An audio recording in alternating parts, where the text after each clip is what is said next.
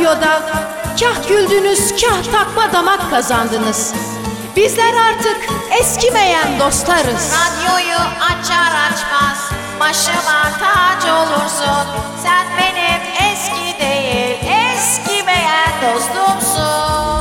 Eskimeyen dostlarımıza yine herkese merhabalar diyerek, öncelikle hepinize çok teşekkür ederek başlamak istiyoruz bugünkü programlarımıza. Yine bugün sizlerle birlikte olmanın tatlı huzuru içerisinde ve haksız zeytin ağaçlarının içerisindeyiz. Neden haksızız? Çünkü bendeniz ağaçla ilgili çeşitli düşüncelere dalmış durumdayım şu anda. Mesela bir ağaç gibi özgürcesine.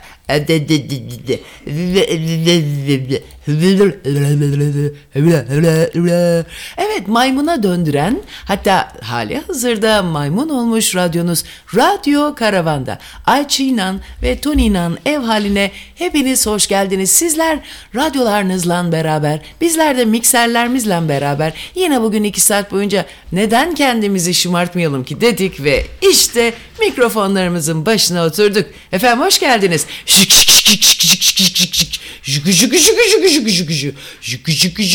Hadi bakalım. Herkes oturdu mu? Radyosunun başına. Çaylar yapıldı mı? Hadi bakalım, sıçtıklar mı? Taşlara sıçıyorlar. Sonra radyo karavan açıyorlar. Sonra bizi artistlik yapıyorlar. Her şeyi biliyorum diyorlar. Hadi oradan hadi. Hadi. Juku şuku şuku. Juku şuku şuku. Vucu vucu vucu. Şık. Adam bakıyor. Bu adamın da çilesi. Anam bir vardı birine. Ama ben hiç belli etmedim ha. Bunu gördüm, dedim Ayça düzgün davranıyoruz. Bu dedim yakaladığım iyi balıkla en iyi balık dedim. Onun için dedim düzgün davran. Buna ben böyle bir düzgün oldum, bir düzgün. Sonra olayı bağlayana kadar ağlarımı ördüm. Böyle bir çıkamıyor böyle. Sağa sola kollar tabii bitişik böyle hazır oldu. Bunu bir sardım abi, ağla yapışkan biliyor musun böyle. Ondan sonra bunu böyle duvarın kenarına böyle tam köşeye böyle bunu böyle bir astım oraya böyle. Bu böyle evi seyrediyor böyle. Ulan diyor, ben böyle 2'de 1 gidiyorum böyle. Bakıyorum ona, bakıyorum ne durumda. Arada böyle bir de şey yapıyorum yani. Gidiyorum bir yama da çekiyorum. Çünkü abi belli olmaz o iş. Hiçbir zaman korku filmlerini bilirsiniz. Hiçbir zaman şansa bırakmayacaksın. Değil mi? Ben ama ilk mi ettim ve söz sizde efendim. Buyurun. Sizin neşenize hayranım Ayça Hanım. Çok teşekkür ederim. Sabah bu keyif nereden geliyor? Efendim öncelikle bendeniz hayatın boşluğundan besteklenen ve de defteklenen bir insanım. Hayat ne kadar anlamsızsa benim sinirlerim o kadar bozuluyor ve o kadar da hayata karşı arsızlaşıyorum desem yeridir. İnanır mısınız? O kadar saçma bir varoluşun içerisindeyiz ki sinirlerimizin bozulmaması işten bile değil. Neden içten bile değil? Çünkü işten bile olmadığı için. Evet. Yine bugün dil bilgisi kurallarımızda layıkıyla yerine getirdikten sonra ikinci e'mizi de ettik ve efendim söz sizde. Şık. Abi konuşurken dedi mi bir insan, onun konuşma ehliyeti yoktur abi. Bak bildin mi? Abi konuşurken ama bir de bu sırf dememek için benim gibi böyle zincire bağlayıp böyle sürüktüre hiçbir anlamı olmadan konuşanlar var.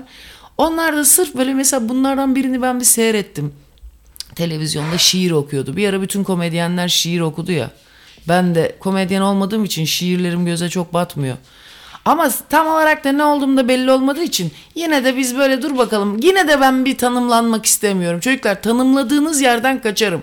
Ona göre. Sen tanımlanmaktan hoşlanır mısın Toni? Ben kompleksli bir insanım. Tanımlanmaktan hoşlanmam, artı tanınmaktan da pek hoşlandığım söylenemez. Çünkü arsızlaşma, adileşme hakkın olmuyor o zaman.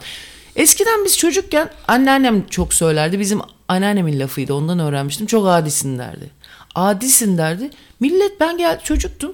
Ben bu adisin lafını çok kullanırım ama sevdiğim insanları çok adisin, çok puştusun, çok keratasın lan, ne kadar kurnazsın lan, çok fırlamasın demek gibi taslamam anlamı. Çok adisin ama adi değil. Adisin, çok adisin. Ama o takılmak için de söyleniyor.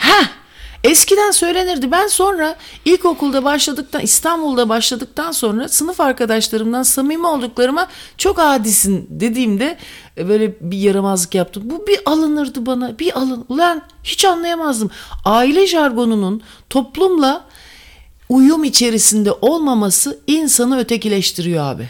Net. Ve o yabancılık, o istenmeme kompleksi, o sevilmeme, o her zaman dışlanma kompleksi hiçbir zaman geçmiyor. Hep onların arasında dışlanarak gezdiğini düşünüyorsun. Bende çok dışlanma kompleksi vardır. Sende var mı Toni?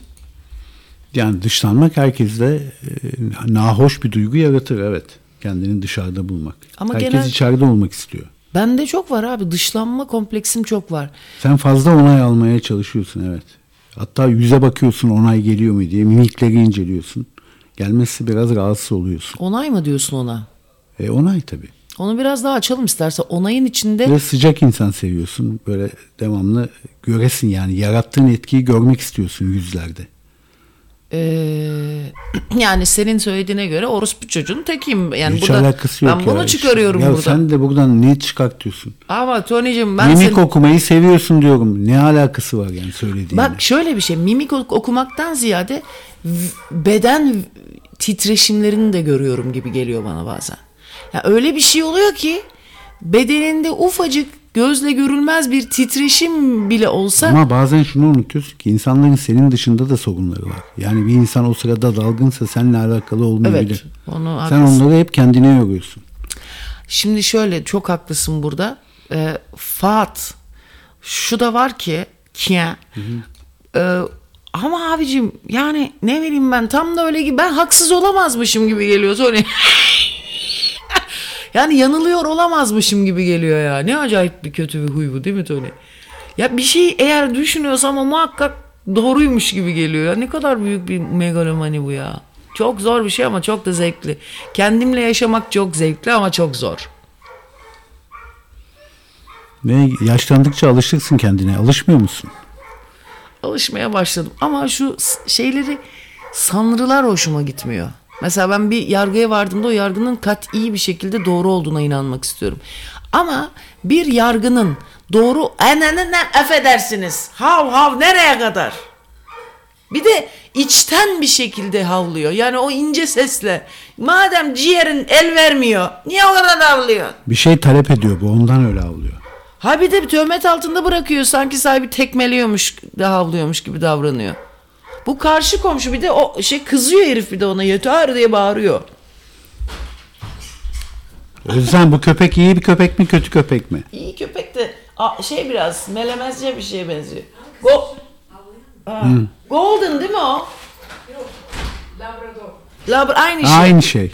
Sosyete köpeği. Hayır, bunlar böyle şey oluyor ya. Demanding mi diyorsun sen Tony? Evet ya, biraz şımarık oluyorlar. Şımarık değil ya, böyle yani böyle bir Labrador ya da Golden'ın varsa Burberry şeyinde, atkın da olacak yanında. Dilenci gibi geliyor o şeyler ya. O Labradorlar, özellikle Golden Retriever sanki böyle ev dilencisi gibi. Bana hiç hoşlanmıyorum ben onlardan. Evet sevgili dinleyenler, programımız bütün hızıyla köpek. Yargılarımın şeyle ilgili konuşuyordum sana. Bu yargılarımın doğru olabilmesini çok istiyorum ben. Bir şeyle ilgili düşündüğüm zaman, ama bunu anca ne zaman doğru olduğunu hissediyorum biliyor musun? Ne zaman? Bunu kişiselleştirmediğim zaman, eğer hala hissediyorsam, o zaman çok güzel, haklı hissediyorum kendimi. Yani eğer bunu olabilir, ben bunu niye yaşadım diye düşündüğüm anda, o zaman işte doğru bir yargıya varmış olduğumu görüyorum. Bak bu çok önemli bir şey aslında.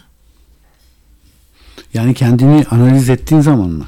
Yani ben bunu niye böyle gördüm acaba? Ama bunu niye böyle gördüm gibi değil de, neden böyle bir şey yaşıyorum diye düşünebiliyorsam, o sağlıklı bir haldeyim demek.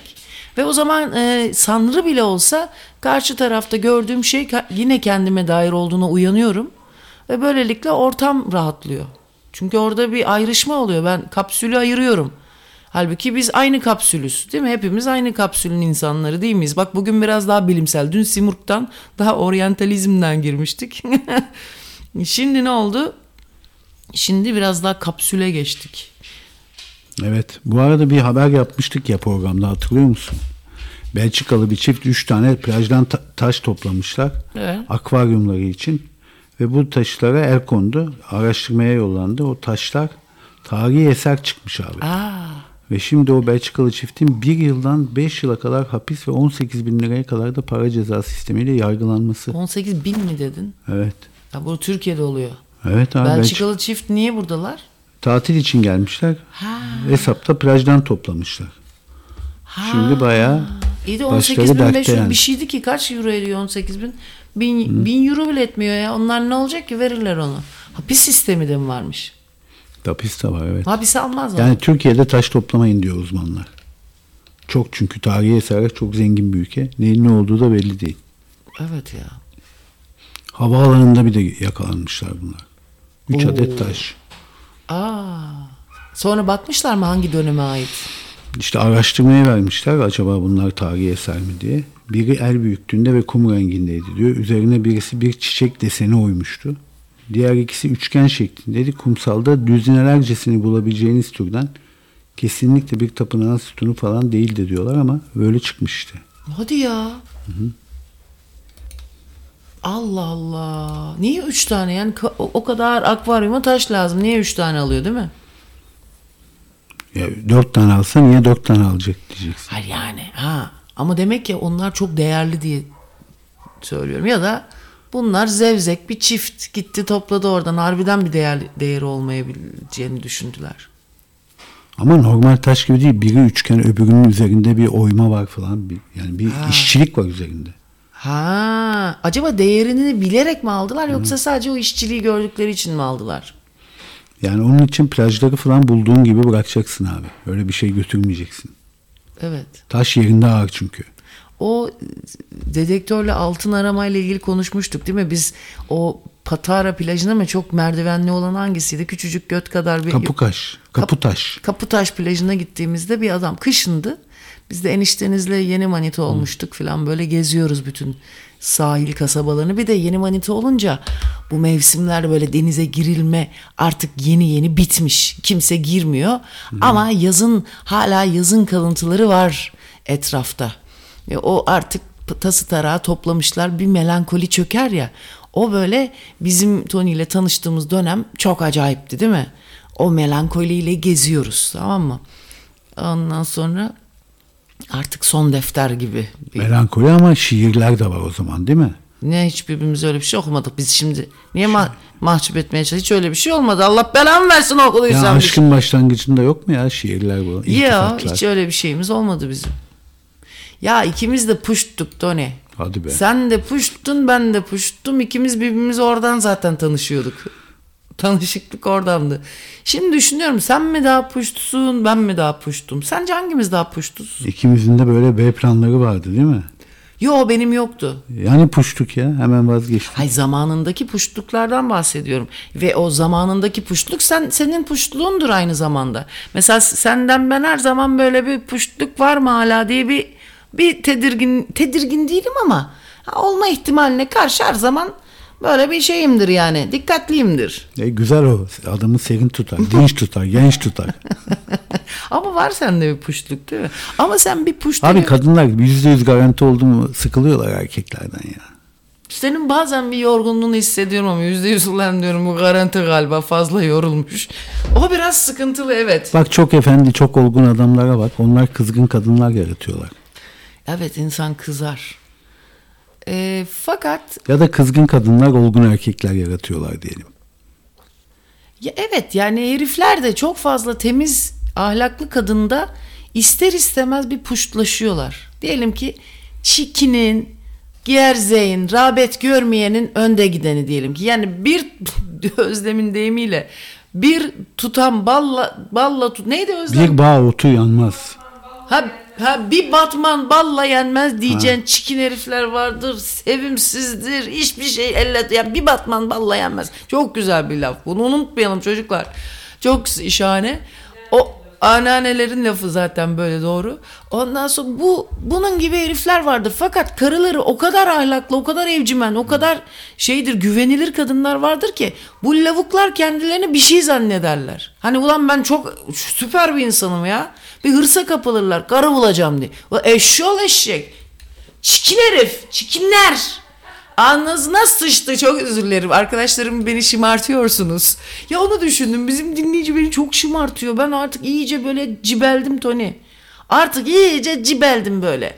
Artık küfür, günah böyle normal. Ben dün ne oldu bile? Ay vallahi çok bir şey söyleyeyim mi? Hani derdi ya böyle Emel Sayınlar, Zeki Mürenler. Beni şımartıyorsunuz. Ben resmen onu düşündüm. Ulan harbiden beni şımartıyorsunuz sevgili dinleyiciler. Dün burada Toni, Özlemlerin burası çok böyle aristokrat bir site, tamam mı? Çok şahane evler bilmem ne. Böyle çok sosyetik bir yerdeyiz şu anda çocuklar. Özlemli Atılgan'a evler. Orman içinde gayet her taraf yemyeşil. Ama yani evleri şu anda buradan 150 trilyon dolara falan öyle bir yer yani. Ondan sonra abi tam giderlerken Özlem bir selam verdi komşusuna. Yine çok felaket fanfinfon bir komşularına. Oradan da herif ben de yanında durunca ben de tabii onun yanında Özlem'in yanında oturuyorum. O da eğilerek hafiften benim sağımda olan komşusuna bahçede otururlarken selamlar yaptı. Ben de böyle onunla öyle yapınca ben de öküz gibi durmayayım diye ben de hafifçe gülümsedim. Ayça dedi herif. Büyük ihtimalle de şu anda yolda dinliyordur. Ben Ayça hep dinliyorum sizi. Sabahları da dinliyorum işe giderken. Ben de hiçbir samimiyetimiz yok. Yani son derece yani bir de ciddi de bir ortam sitemite. Ben de öyle mi dedim? Al sana dedim. Nah çektim ya. Hayda. Ya olacak iş değil çocuklar. Kendimi tutamadım ya. Vallahi şımartma. Ne yaptı adam? O zaman ben de sana aynı şekilde karşılık veririm dedi mi? Yapamadı terbiyeli herif. O da samimi ol. Yani o da ben de boş değilim diye. Ondan sonra yazık ya ben üzüldüm kendime sonra ya. Bu kadar Ayça sen çok cibelmişsin dedim ya. Bu ne ya? Koca karı kadayıfa dönmüş hala götünün kılları kadayıfa dönmüş dinleyicilerimizin beni şımartması gerçekten beni çok mutlu ediyor değerli dinleyenler yani. Çok ayıp oldu mu Özlem? Ayıp olmuştur tabii. Ha. Bilmem ayıp mı denir? Hani bir kırıcılık oldu mu bilemiyorum. Emin değilim yani. Ama şimdi şöyle de bir şey var. Özlem'le Atılgan da çok terbiyeli takılan insanlar. Onlardan da tek bir nah bulamazsınız. Mesela bizim toplu nahlarımız var fotoğraflarda. Onlar hiç nah çekmeyen bir kesim var. Ben valla mesela benim bir aile gereği benim için o babamın ruhuna bir dua gibi geliyor. Çünkü bizim evin çok önemli bir sembolü. Bizim sembolümüz de yani nah. Nah ailesi. Nah civandan gelmiş ailemle. Anladın mı? Yani onun için mesela hiç bir de bu işi hiç yapmayanlar var. Onlara kırıcı geliyor olabilir. Evet doğru. Fakat bir de hakikaten çok piçler oluyor. Ama işte onlarla da anlaşırken biraz sıkıntı olabiliyor. Bunun içinde çok ciddi bir denge olması lazım. Nahını bileceksin. Nahın sembolünün samimiyetini, sevgi derecesini bileceksin. Ama nerede nasıl nah yapacağını da bilmen gerekiyor. Mesela benim için orası sıfır noktasıydı. Çok da kötü değildi. Çünkü artık kendi yakalandı. Ben dinliyorum. Yağ çektiyse o kendi problemi artık. Hani öyle bir gerçekliği yok duyduysa o kendi problemi. O da zaten öyle bir tip değil yani o kadar da hani. Ha. Formal. Bundan anlamayacak bunun Değil şeyini mi? değerlendiremeyecek bir tip değil. Zaten hemen dedi. Aldım dedi. Aldın mı dedi. Aldım mı? Aynen iade ediyorum dedi. Ya gözlerinde bir gülümseme olacak insanın. O zaman gözlerinin içi gülen insanla ben nahlaşırım abi yani. Gözlerinizin içi gülsün inşallah. Ya seni dinleyen biri ise ayıp olmaz zaten ona. Öyle mi diyorsun? Onun payını verir yani. Ayça delidir, ne yapsa yeridir. Hayır, o benim için delilikle ilgili bir şey değil. O benim için kardeşimdir yani. Artık benim için bir kardeşlik vardır. Ben de kardeşimle şakalaşırken nah çekerim yani. Kötü bir şey değil gibi geliyor. Ama aynı şekilde bana yapılsa bilmiyorum nasıl hissederdim. Bak ben onu hiç yapmıyorum. Yani onu tabii bilmiyorum. Mesela her zaman dinliyoruz. Al sana, yapsa mesela acaba ben ne düşünürdüm? Onu bilmiyorum tabii. Bunun için stabil bir ruh gerekiyor Toni. Stabil halde olman lazım. Benim sürekli değişiyor ruh durumum. Sen mesela her zaman aynısın. Evet, senden daha az değişkenim. Sen hiç değişken değilsin. Hep aynısın mesela. Sıkıcı mıyım yani? Yani sıkıcımış gibi dururken birdenbire sıkıcı değilmişsin gibi olduğunu anlıyorum. Ha, iyi, güzel. Yani sürprizliyim en azından. Evet, sürprizlisin. Bir kere çok yakışıklısın. Maşallah. Harbiden lan.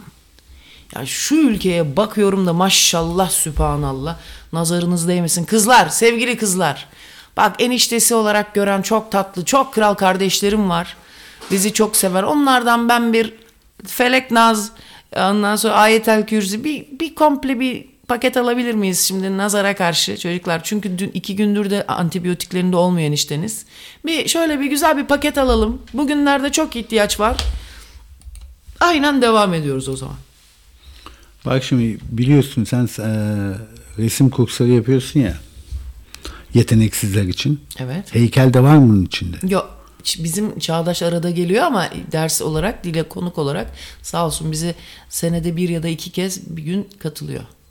Davut heykelini biliyorsun. Orijinalinin 5 metre olduğunu biliyor muydun? Evet ama onun bir yamukluğu var. Maymuna benziyor biraz. Yok canım, tertemiz oğlan ya. Abi çok koca kafa. Yapma gözünü seveyim. Kafası biraz büyük, evet. Çok büyük abi. Kafası büyük, pipisi ufak. O çok büyük bir heykel olduğu için onu özellikle öyle yaptı diyorlar, biliyor musun? Çünkü aşağıdan bakıyorsun ve kafa perspektifle ufalıyor ya. O yüzden kafayı normale göre büyük yapmış ki aşağıdan baktığın zaman normal görüksün diye bir şey duymuştum. Şimdi bu biliyorsun Galleria dell'Accademia'da sergileniyor ve 4 yıldır eski taşlar uzmanı restoratör Eleonora Pucci özenle temizliyor bunu. Her gün çıkıyormuş iskele 5,17 santimlik heykelin boyutlarına uygun özel bir iskeleye çıkan Pucci yaklaşık her gün 5 saat boyunca Davut'un her noktasının tozunu alıyormuş. Evet. Her noktasının tozunu alıyormuş. Tabii o toz çünkü bir de yerleşirse Toni hiç çıkmıyor ya bazı tozlar abi, öyle bir yer edinmiş ki taşlaşıyor orada, yapışıyor. Ve daha önce heykelin kare kare fotoğraflarını çekiyor. Ardından da hafif sentetikten fırçalar ile sırtına astığı ve müze yetkililerinin de hayalet avcıları benzetmesi yaptığı özel bir elektrikli süpürgeyle Davud'un santim santim tozunu alıyor. Vay be. Ve heykelin ağırlığını biliyor musun? Hayır. 5,5 ton. Ne diyorsun sen ya? Evet. 5,5 ton abi. Baksana yani. Şey ne acayip değil mi? Doğuyorsun. Küçük kadar bir ömür aslında düşününce. Diyelim ki kaç yaşında ölmüş o Michelangelo? Michelangelo'nun değil mi o? Evet. Kaç yaşında ölmüştür? 70. Valla 1501 ile 1504 yıllar arasında 3 sene uğraşmış, bunu yapmış. Mesela o düşün 100 yıllara gelecek bir kaç yüzyıldır da konuşuyoruz değil mi hakkında? Abi o kadar zaman olmuş ve 3 yılcıkta yapmış onu. Bak 3 yıl ama bize sanki bir ömürde yapılmış gibi geliyor değil mi? Bir insan doğuyorsun 70 yaşına kadar geldin diyelim ortalama. Ve abi 70 senede bunu öğrenecek. Öncelikle bu işi yapmaya karar vereceksin. Geçti mi sana 15 sene? 15 sene karar vereceksin. Başlayacaksın çırak olarak çalışmaya. Geçti mi sana 5 sene daha? 20 sene. Yavaş yavaş böyle acemi işleri yapacaksın 25 sene.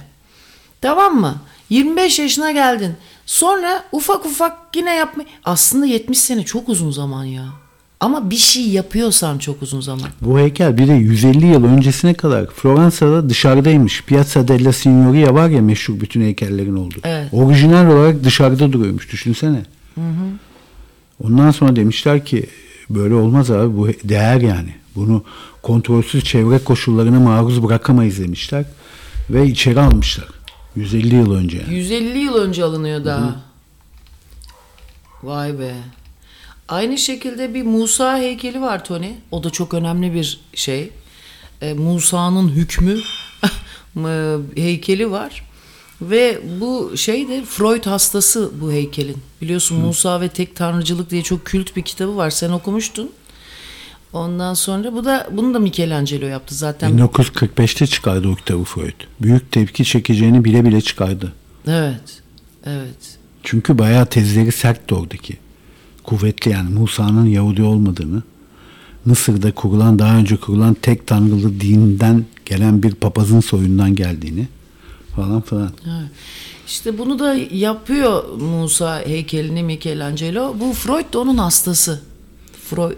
Bu Musa heykelinin. Adam takmış ona Toni. Ben bunları sizde dinleyin diye bir zamanında çok söylemiştim. Serol Teber ve Şenol Aylan'ın bir podcast'i var ya. Bütün iyi karavancılar Başyapıt o. evet dinlediler o podcast'i ama henüz bizi yeni yeni dinlemeye başlayanlar varsa yürüyüşlerde filan hakikaten insanın hayatını değiştiren neredeyse bir podcast gibi yeni bir okyanusa sizi ulaştıran benim hayatımda önemli bir podcast'tir bu. Serol Teber rahmetli, bir de Şenolay ile çok da tatlı bir kadın o. Ben onunla sonra çok dost gibi sevdiğim bir insan oldu. Hiç tanışmadık yüz yüze ama böyle büyük bir muhabbet besliyoruz Toni ile ikimiz ona. Bizi de arada dinliyor. Çünkü onunla bir röportaj yaptık ve derin sevgimizi de hissetti. Evet Aynen. abi, bir minnet duyuyorum ya. Çünkü bir bilgi var işin içinde. Hani mala mülk verene sen minnet etmezsin de ama böyle bir bilgiye de demiş yani bir harf zart zurtun 40 yıl zart zurt. Ondan sonra işte bu Musa... Bir acı kahvenin 40 yıl hatırı var. Evet, bir harf öğretenin de bir yıl kadar temizliğini yaparım mıydı? Sonra işte neyse Musa heykeliyle ilgili de bir bölüm vardı. Bu Musa heykelini Freud çok seviyor. Ve fakat Roma'da galiba bu Musa heykeli. Hı. Ondan sonra sene abi 6 yıl boyunca o heykeli görmek için Roma'ya gidiyor. Fakat Roma'nın sınırına kadar geliyor, giremiyor içeri. Neden? Abi nasıl bir içselleştirdiyse heykelle zihnindeki düşünceleri, gidemiyor içeri. Ondan sonra ve orada babasala dair de bir şey var. Yani mutlaka olması gerekiyor. Çünkü aynı podcast'te şeyi anlatıyor. Freud'un babası bir gün Freud 5-6 yaşlarında yolda yürürlerken yapıyor. Babası ya canlı olarak yaşıyor ya da anlatıyor bunu. Freud'a babası anlatıyor. Tam babası onun gözünde bir kahramanken büyük bir travma yaşıyor. Çünkü babası bir gün bir Alman askeri durduruyor babasını ve diyor ki anlıyor, Yahudi olduğunu anlıyor ve şapkanı çıkar diyor. Kafasından alıyor, yere atıyor. Böyle kirli sokağa atıyor şapkasını babasının.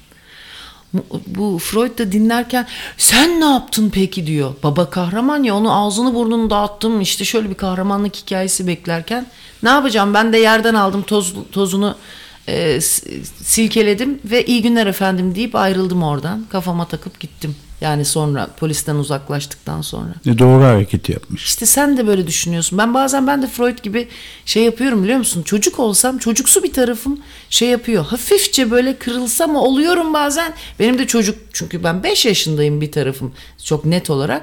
Sonra düşünüyorum, hemen yetişkin tarafımla mukabele başlatıyorum. Doğru diyorum, olması gereken buydu. Yani ben Oedipus kompleksimi kendi içimde seninle bazen böyle sosyal hayatın içinde yapılması gerekenler bölümünde yaşıyorum. Aynı şekilde mesela Özlem ve Atılgan'da da böyle şeyler olduğunu görüyorum. Bunun gibi arkadaşlarımız var. Daha çok Avrupa kültürü görmüş, daha formasyonu iyi olmuş insanlar Freud'un babası gibi davranıyor. Benim gibi idiyle yaşayan 5 yaşındaki daha az gelişkin insanlar, işte rakı içelim böyle bilmem ne, onlar biz çok ilkel insanlar. Çocuklar, kendinizi bilin. Biz Alaturkalar ilkeliz. Bakın, yanlış söylemiyorum. Ama biz coşkulu yaşıyoruz. Duygularımızı yukarıda yaşıyoruz. Fakat biz ilkeliz. Bunu artık bilin. İçkiyle değişiyoruz. Ondan ilkeliz biz. İlkeliz biz. İlkeliz biz. En çoban, en köylü. İlkeliz biz. Ve ben mesela Freud'un bu kalbinin kırılmasını hayata karşı böyle bir onu hissediyorum. Ve tüm güçlü hal var. Haddini bilmemek böyle bir şey işte. Sen yetişkinsin. Artık haddini bil. Değil mi? Sen yetişkinsin Ayça. Haddini bil artık. Senin öyle kahramanlık ki. Lan fare gibisin. Ağzına sıçtığım faresi. Sen fare gibi hıyarın tekisin, sen kendini niye bilmiyorsun ki? Ben kendimle konuşuyorum. Siz karışmayın aramızdaki muhabbete ya. Kendimle konuşuyorum. Şu an sinirlerim bozuldu yani. Sen ne münasebet sen? Tabii ki.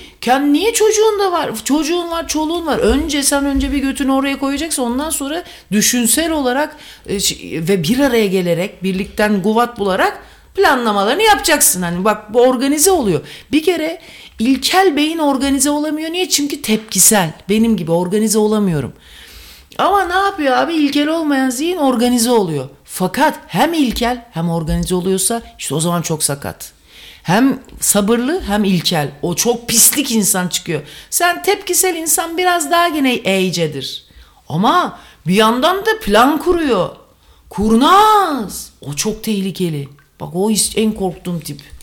Ağzına sıçarız ayrı da. Ha, niye uğraşayım ki Allah'ın çobanıyla, değil mi yani? Yine kendi bokuyla kavga eden Ayça Şen Başkan ve sevgili Toni Drosa ile programımız bütün hızıyla devam ediyor. Evet ve 9.30 şarkısını ben çalayım mı?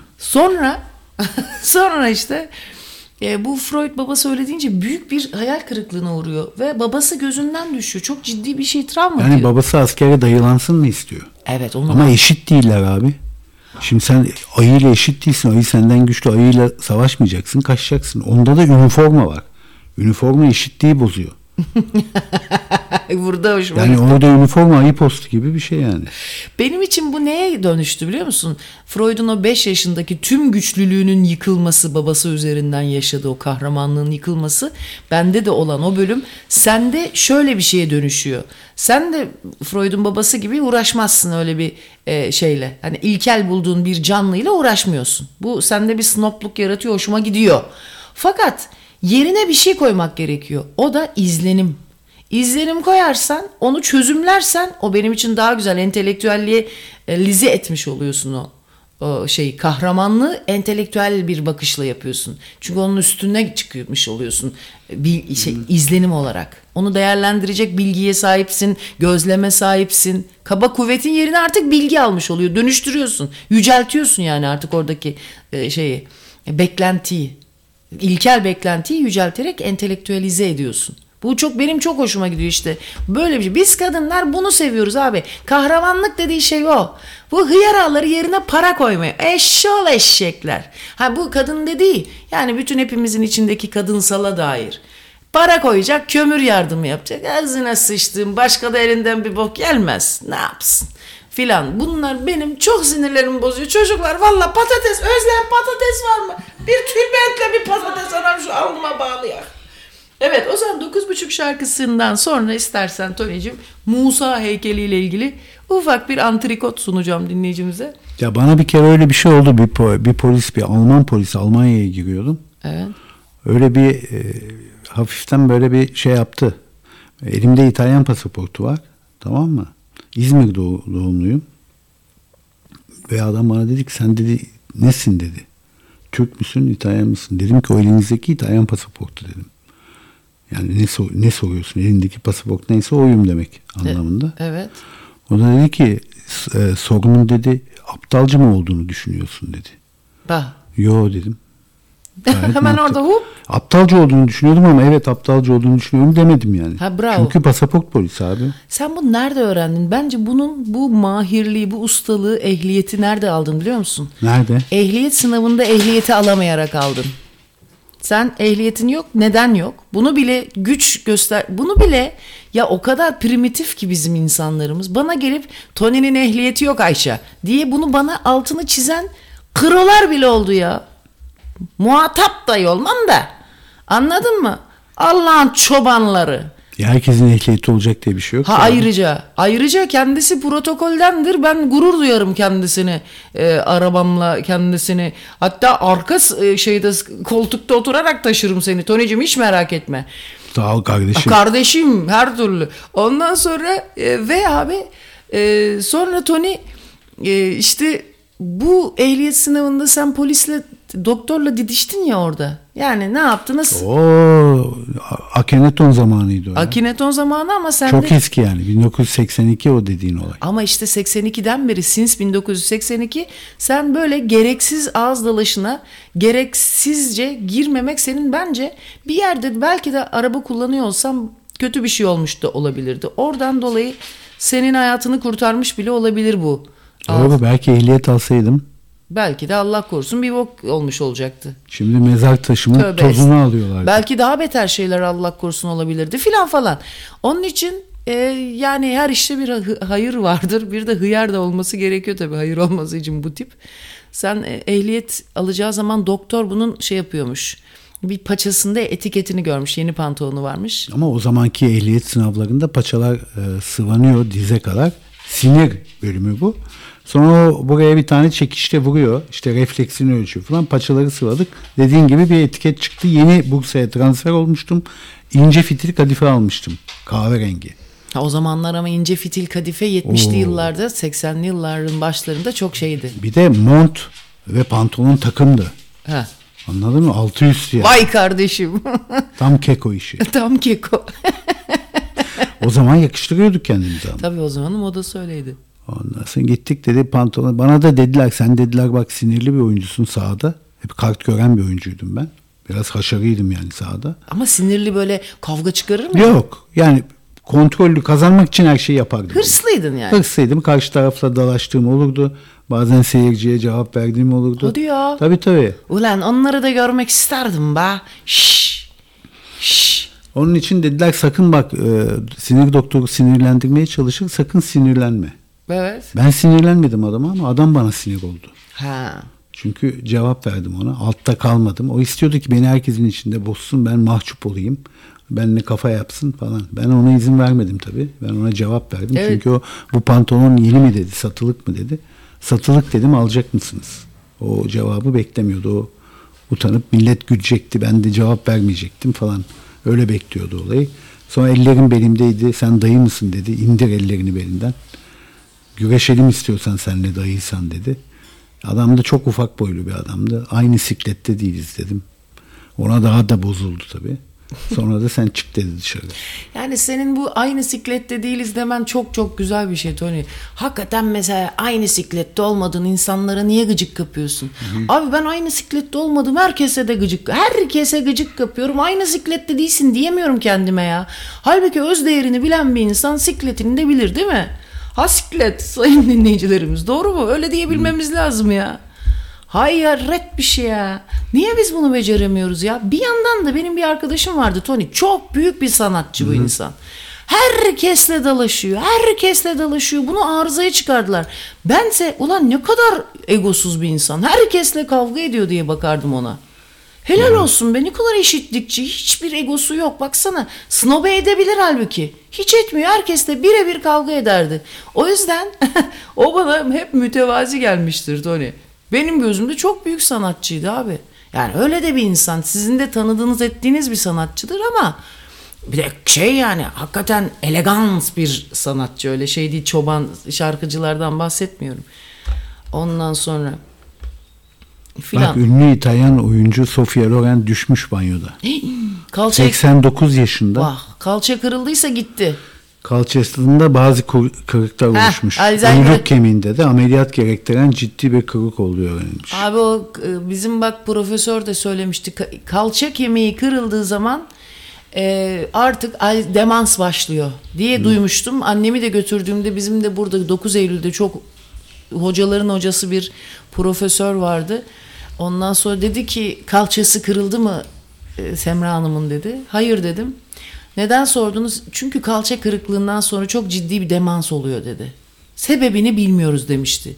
Nilüfer hocamız bize yazarsa çok seviniriz. Sevgili Nilüfer Yeşilot lütfen acile. Soru çıktı. Evet bir şarkı çalıyorum. Pink Floyd'un bir bestesini bir Afrikalı reggae grubu söylüyor. O metalik şarkı bir anda güneşler açıyor. Wish You Were Here. Alpha Blondy'den. Yaşa.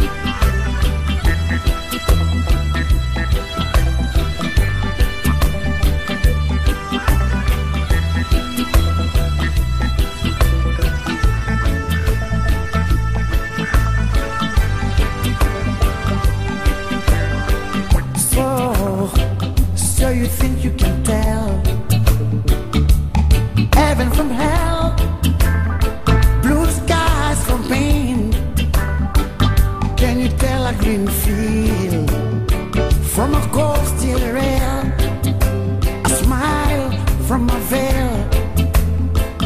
Do you think you can tell? And did I get you to trade your heroes for ghosts, hot ashes for trees, hot air for a cold breeze, cold comfort for change? And did you exchange a walk on a part in the war for a lead role in a cage?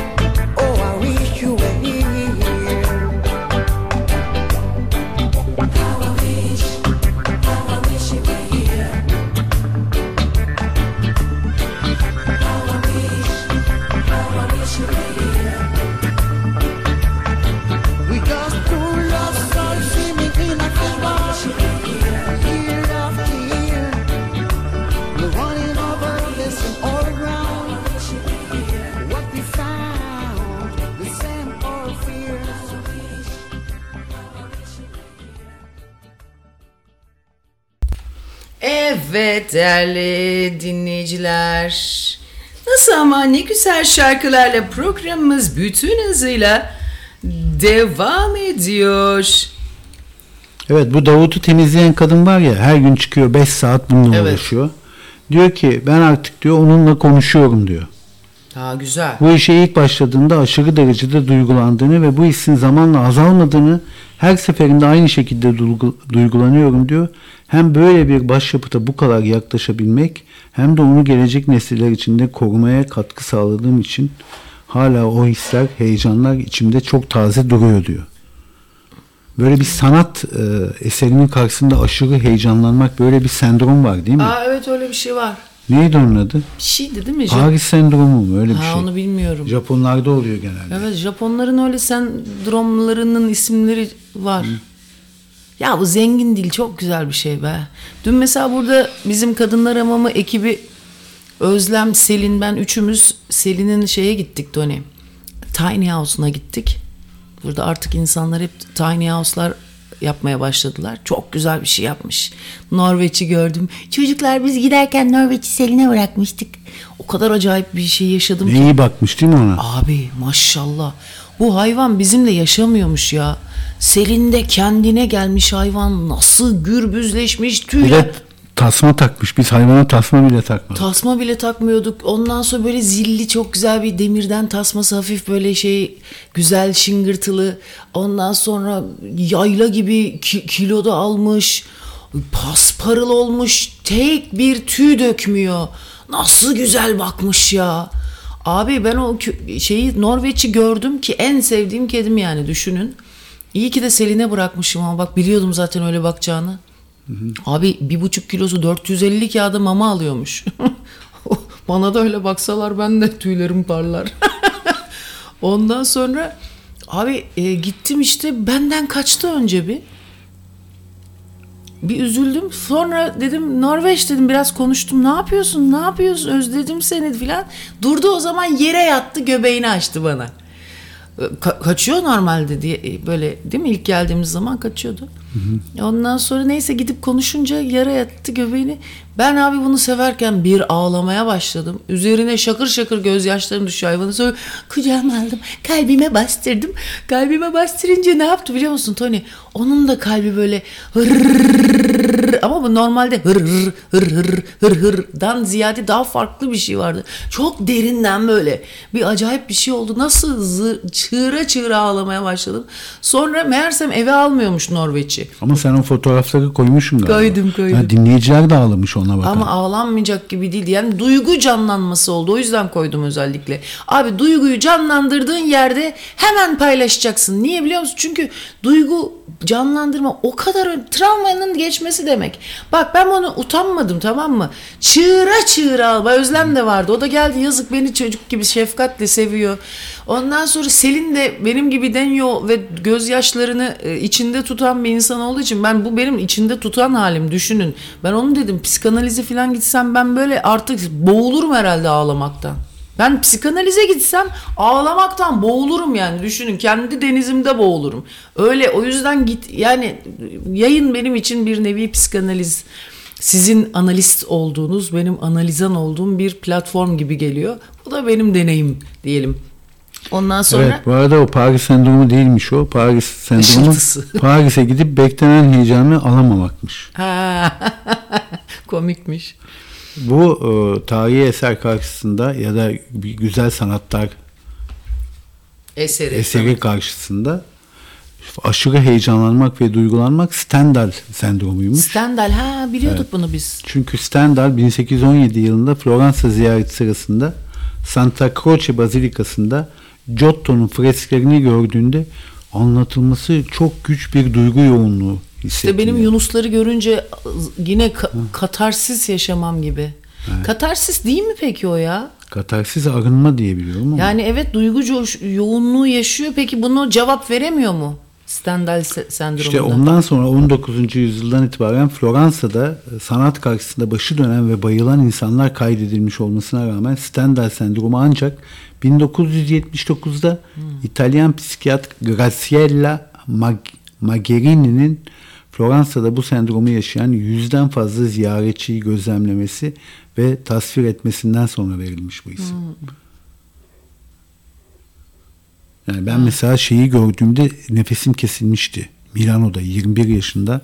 Nefes kesilmesi, duygu yoğun, yani ağlama değil, bu katarsis değil, evet. Nefes Duomo'yu gördüğümde, Milano'nun Duomo'sunu gördüğümde nefesim kesildi, yani durdum böyle. Duomo. Evet. Neydi tam olarak? Bir kilise ama her tarafı heykel yani. 600 senede mi ne yapılmış? Acayip bir şey yani. Sanki böyle kumdan heykel oluyor ya, böyle kumdan şato yapıyor ya çocuklar. Evet. Kumu ıslatıp falan böyle ince kuleler falan yapıyorlar. Biraz şeyi andırıyor. Bu Barcelona'daki Sagrada Familia'yı.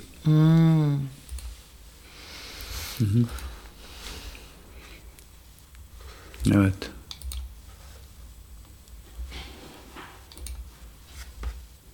Bu arada A milli futbol takımının başına bir İtalyan getirilmiş Sayın Başkan. Hadi ya. Bayan voleyboldan sonra A milli futbol takımımız da bir İtalyana teslim, Vincenzo Montella. Gençti adam. Lan iyi ki bir İtalyan pasaport aldık ha. Hemen de bizi taklit etmeye başladılar, iyi mi? Hayret bir şey ya. Ulan sayın dinleyiciler. Bir şey söyleyeceğim. Şimdi biz bu akşam Sakız'a dönüyoruz. Artık gidiş dönüş vakti. Özlemişim ben. Yurdumu özlemişim ya. Yurdumda insanlar. Neydi? Yurdumda diye bir şarkı vardı ya. Anladım. Ağaçlar ormana dönmeli yurdumda. Olaylar. Evet. Peki. Benim söyleyeceklerim bunlardan ibaret sevgili Toni. O zaman bir İtalyanca bir şarkı çalayım ya ben. Evet. Bu arada Alain Sorrenti 80'li yıllarda meşhurdu. Evet. Evet, ek dedin. Devamı gelsin. Evet. Hatırlayamadım. Vaz mı geçtin? Vazgeçtim. Alain Sorrenti söylüyor. Non so che darei. Ne vereceğimi bilemiyorum.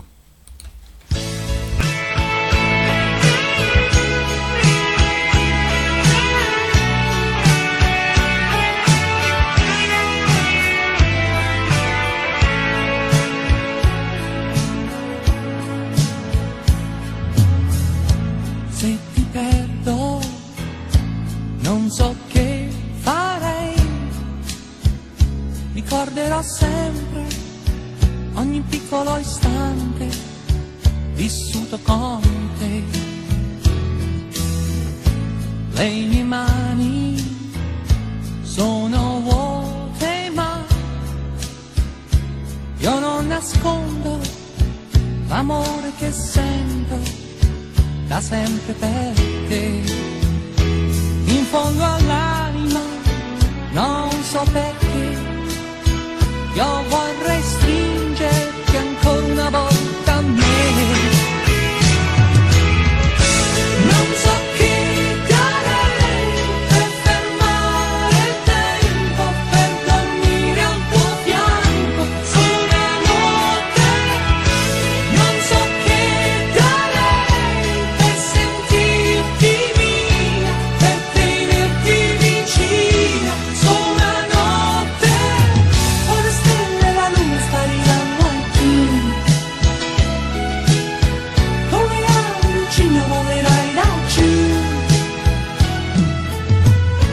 Le mie mani sono vuote, ma io non nascondo l'amore che sento da sempre per te. In fondo all'anima non so perché io vorrei stringerti ancora una volta a me. Non so che darei per fermare il tempo, per dormire al tuo fianco solo una notte. Non so che darei per sentirti mia, per tenerti vicina solo una notte.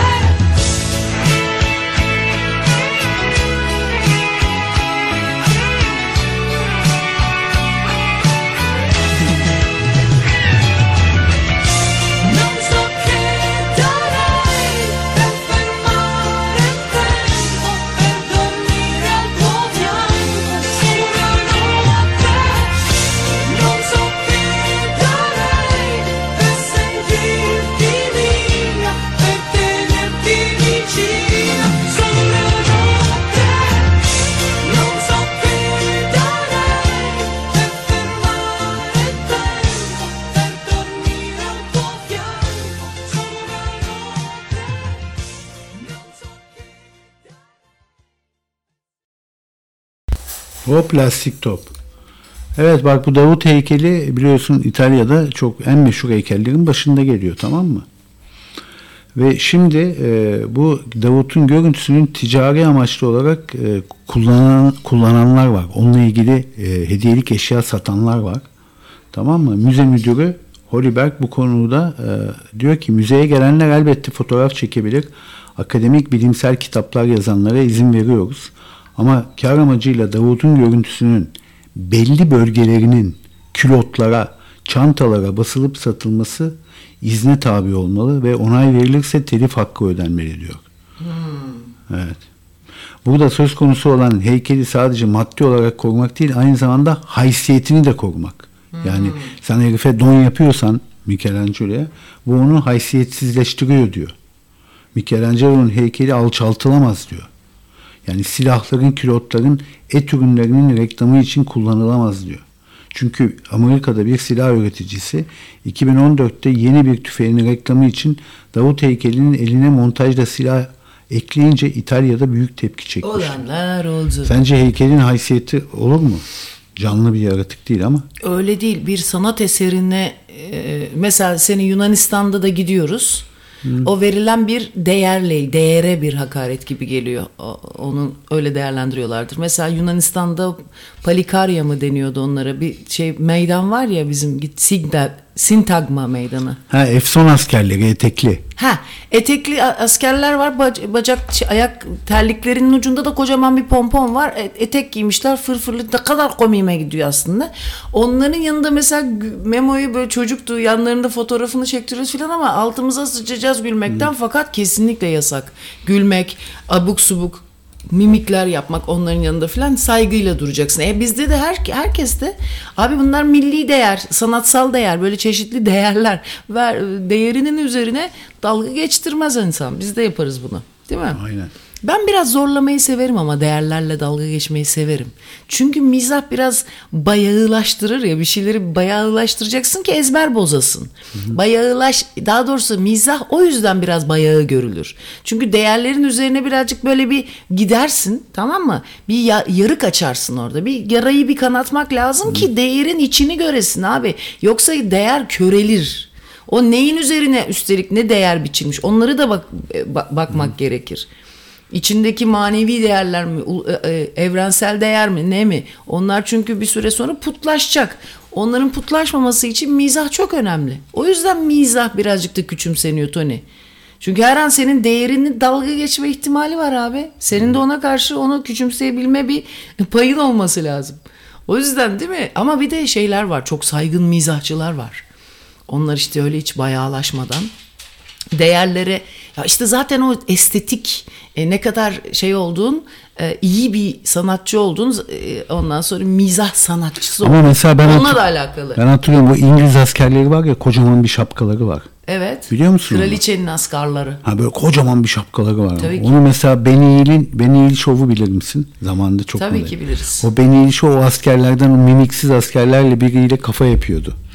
Mesela orada da İngiliz askeriyle kafa yapmış oluyor. Başına da bir şey gelmedi. Yani. Ama o bir şekilde yapıyordur. Yani o İngilizliğini, he is very very English. Yani o İngilizliğinin de muhafaza ederek yapıyor. Yani sonuçta öyle bir yapar ki ama tabii ki çok seviyoruz diyerek de bağlayabilecek bir şey vardır. Yay çok gerilmemiştir yani onun mizahında. Bazen de yayı koparırsın abi, başına çok iş gelir. Değil mi? Yay kopar abi, bazen olur işte. Bak dün düdüklü tencereye gittik Toni. Düdüklü tencereye bakmaya fislere gittim. Ben 3 tane kesici şey aldım. Bıçak aldım. Bizim evdeki bıçaklar çok kör diye. Orada işte bizim fisler nasıl abi kullanılıyor filan. Ben çünkü bazen böyle bir fazla ötüyor falan, korkuyorum, ulan patlar mı? Sordum, kesinlikle öyle bir şey olmaz dedi ama bakımlarını da güzel yapın, uzun süreli kullanın dedi. Mesela dedi şu lastiğini dedi gerebildiğiniz kadar gerin dedi. Ben sanıyorum ki hiç germemek lazım, bolarır diye. O asla kopmaz dedi. Onu gerebildiğiniz kadar gerin ki dedi. Çünkü o dedi sıkışıyor dedi. O yüzden de ömrünün uzun olması için o lastiğin gerilerek çok çok iyi temizleyin dedi. Orada aslında bak, bu tip şeyler insan o sırada duyarken farkında olmasa da bir metafor olarak içine yerleşiyor. Mizah da benzer bir şey. Bir basıncı Toni sağlam kılabilmek için, içindeki o lastik yapabilmek için uzatabildiğin kadar bakış açını uzatabilmen gerekiyor. Bak ne alakası var değil mi konuştuğumuz konuyla? Hiç alakası yok ama vardır bir alakası belki ya. Belki de vardır. Bilmiyoruz ki. Yani kelime benzerliklerinin de aslında birbiriyle, biz sürçmelerde mesela, ben unutmalarda, sürçmelerde bu kelimelerin sadece tek baş harfi, hecelerin baş hece, son hece, bunlar da benim aklımı karıştırmaya yetiyor. Fakat düşününce kelime köklerinde bile bu seslerden kaynaklanan bir benzerlik, köklerinde bir benzerlik olması lazım. İlk insana git, seslerle kelimeler bulunuyor çünkü. Mesela deyince ne olur? Su sesi. Niye? Su akarken ş'li bir ses çıkarır değil mi? Hayır, bana mesela su sesi değil, sessizlik talebi gibi geliyor. Deyince susun yani. O hemşirenin resmi gibi var ya, hastanelerde var. Peki su neden su oluyor? Neden oradan gelmiş?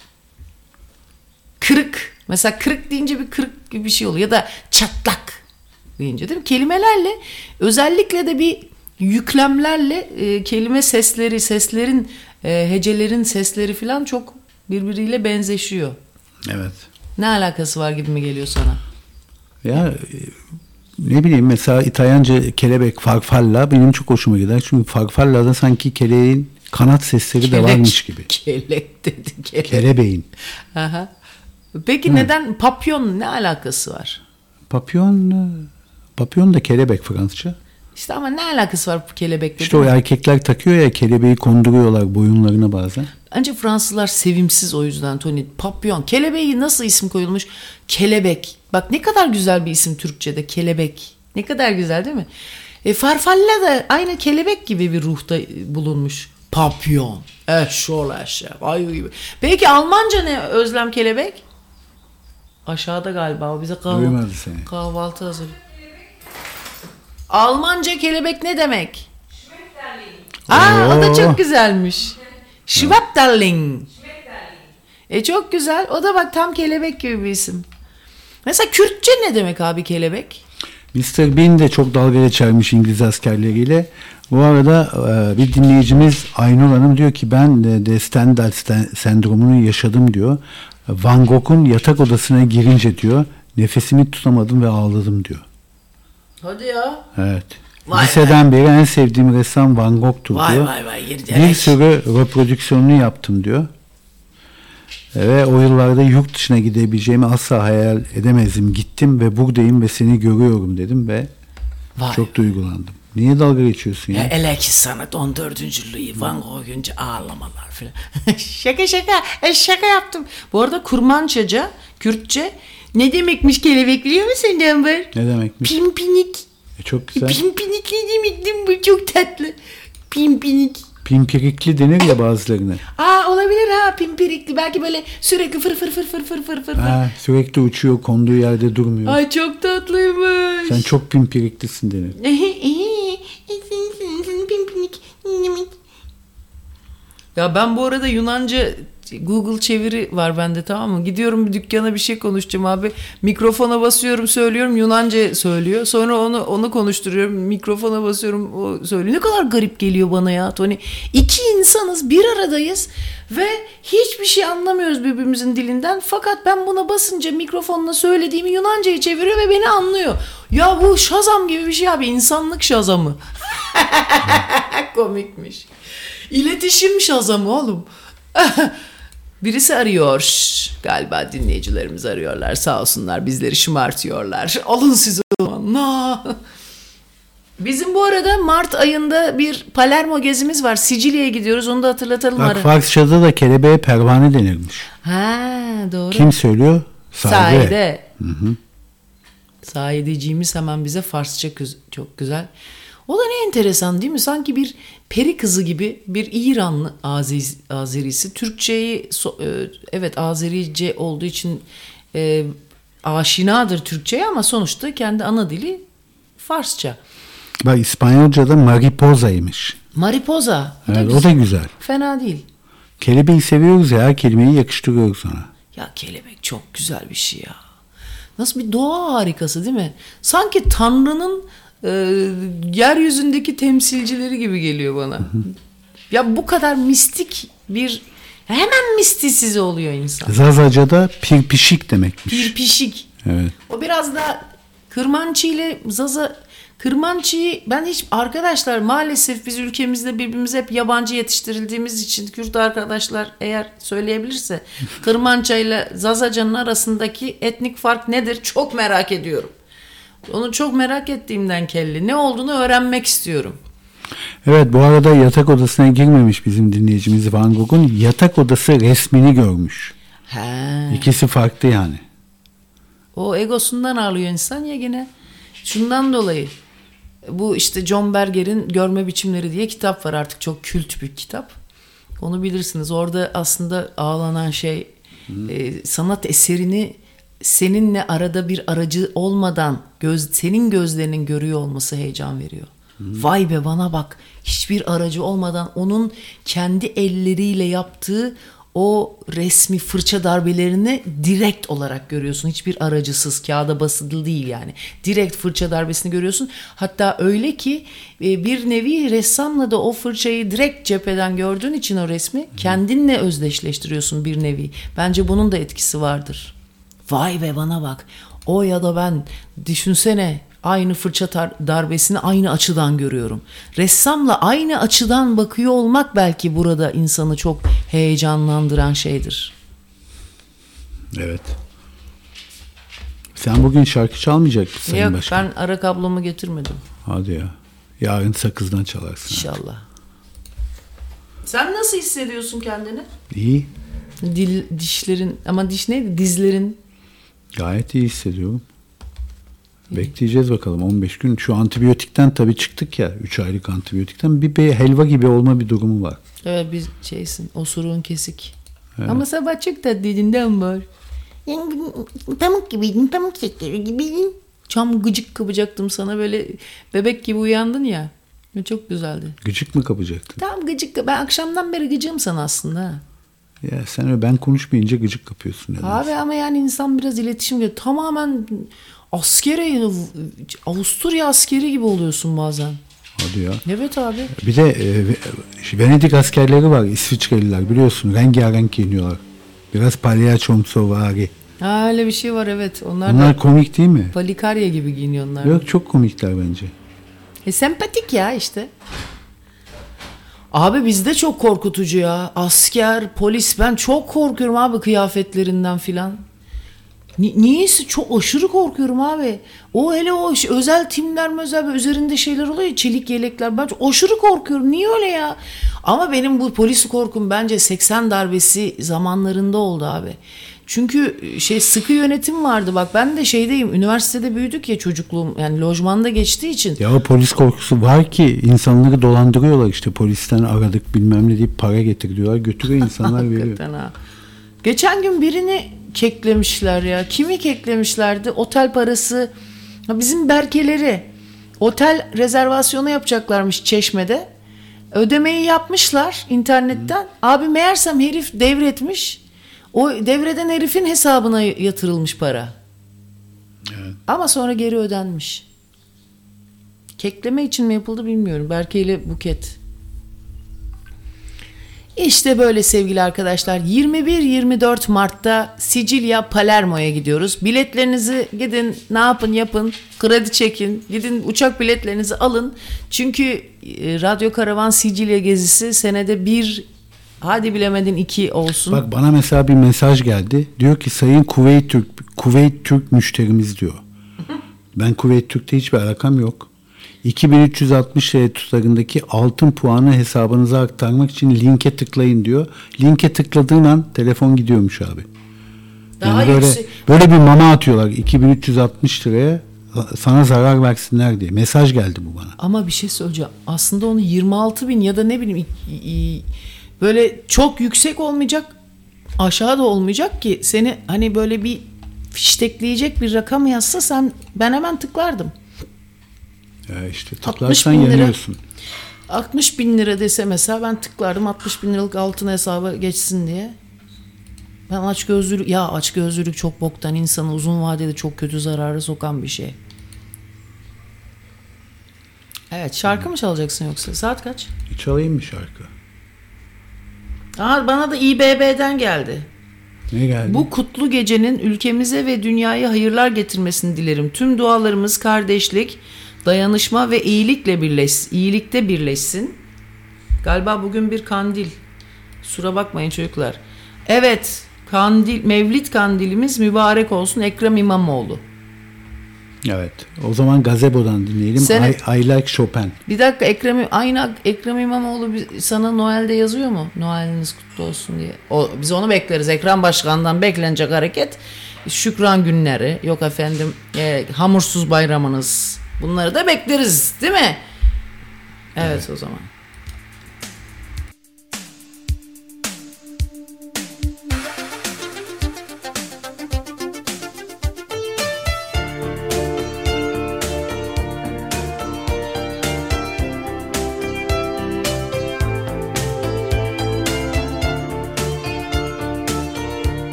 sensations, sentimental confusion.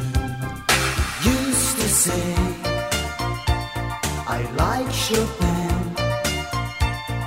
Love me now and again. Whoa, rainy days never say goodbye to desire when we are together. Rainy days growing in your eyes. Tell me where's my way?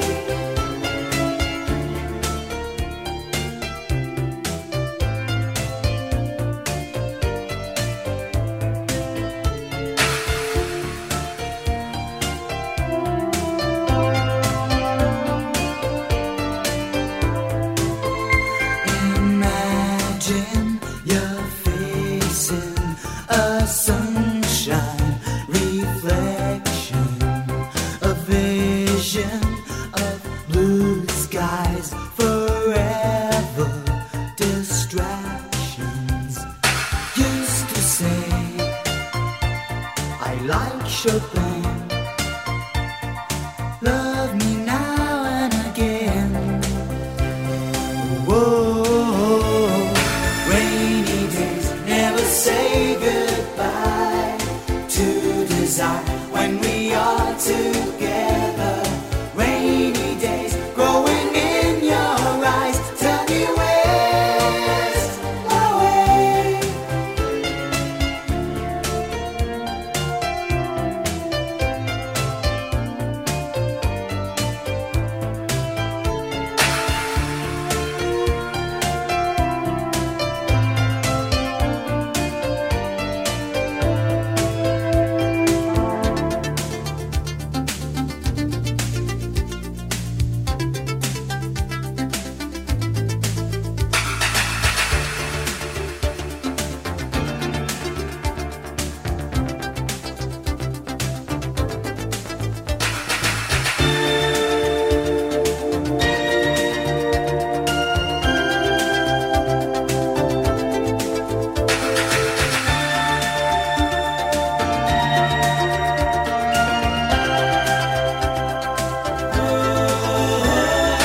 Rainy days never say goodbye to desire when we are together.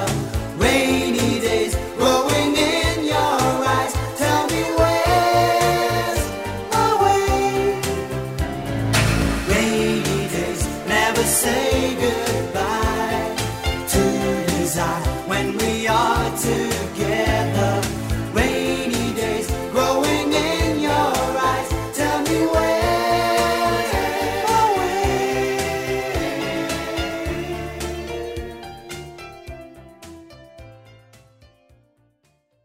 I like Chopin. Sever miydin Chopin'i? Yani bu şarkıyı seviyoruz. Ama arada bir duyunca, sürpriz olunca özel açıp dinlenmez de. Geçenlerde radyoda biz neredeydi? Samos'ta galiba. Yok ya, Sakız'da. Bu ara çok geliyormuş bak bunlar. Dün sabah bir dinleyicimizi aramışlar dolandırıcılar.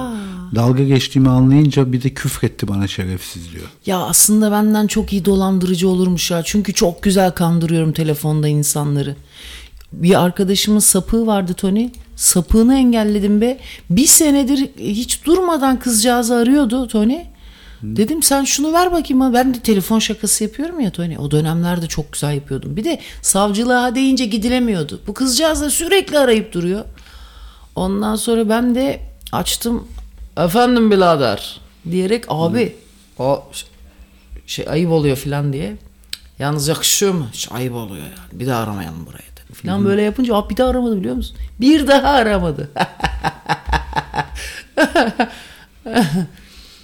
Evet. Evet bak bir dinleyicimiz biz kelebekten bahsettiği anda sahilde yürüyormuş, İstanbul'da bir kelebek görmüş çiçeklerin üstünde. Aman ne enteresan. Pembe çiçek. Ama bu mevsimde kelebek var mı ya? Ya var tabii canım. Ya onlar ya sadece canım, baharda olmuyor mu kelebek? kız onlar bizle iletişim böyle çok seviyor. Ben bir şey söyleyeyim mi? O kadar güzel bir şey ki bu. O bizi seviyor belli ki Toni. Ve o sırada ortak bir şey yakalayınca bu sevgiye mal ediyor onu. Aynen. Ben sizi serçeye benzetiyorum ben sevgili dinleyiciler. Vallahi o kadar ben böyle bir muhabbet ne güzel aslında. Ama bak şu anda bir karlar altında serçe resmine bakıyorum şu anda. Serçe ama yazık demek götü üşüyor dinleyicinin. Ya ben çok üzüldüm. Dün gittik işte bir bıçak aldık ya Toni. Orada da satıcı çocuk vardı. Dedim ki bu güzel iyi kesiyor mu? Vallahi hiç et alınmıyor ki dedi. Hiç artık memlekette et alınmadığı için iyi kesip kesmediğini bilmiyoruz gibi bir espri yaptılar. Komiklik olsun. Ben tabii onları öttürüyorum komiklik olsun diye konuştuk ama harbiden lan artık kimse abi bir şey söyleyeyim mi sana? Eve çok arkadaşımla konuşuyorum. Hiç et met alamıyoruz artık diyorlar Toni. Hadi ya. Abi sen delirdin mi? Pahalandı diye mi? Çok pahalandı. Yalnız sardalya mesela 300 kağıt dedi. Yok düşmüş ama sardalya. Yüze düşmüş. 170 liraya dün gördük biz ama bitmişti yoksa alacaktık. Balık artık etten daha ucuz. Evet. Ve daha aslında faydalı diyeceğim de balıklar için de veganken, ayken veganken o zaman da şey diyorlardı. Balıklarda da çok fazla işte neydi onun ismi? Bir şey var ya bir cıva var işte çok zararlı bilmem ne. Derin deniz balığı özellikle çok kötü. Yok efendim bilmem aman beni bir korkuttular be.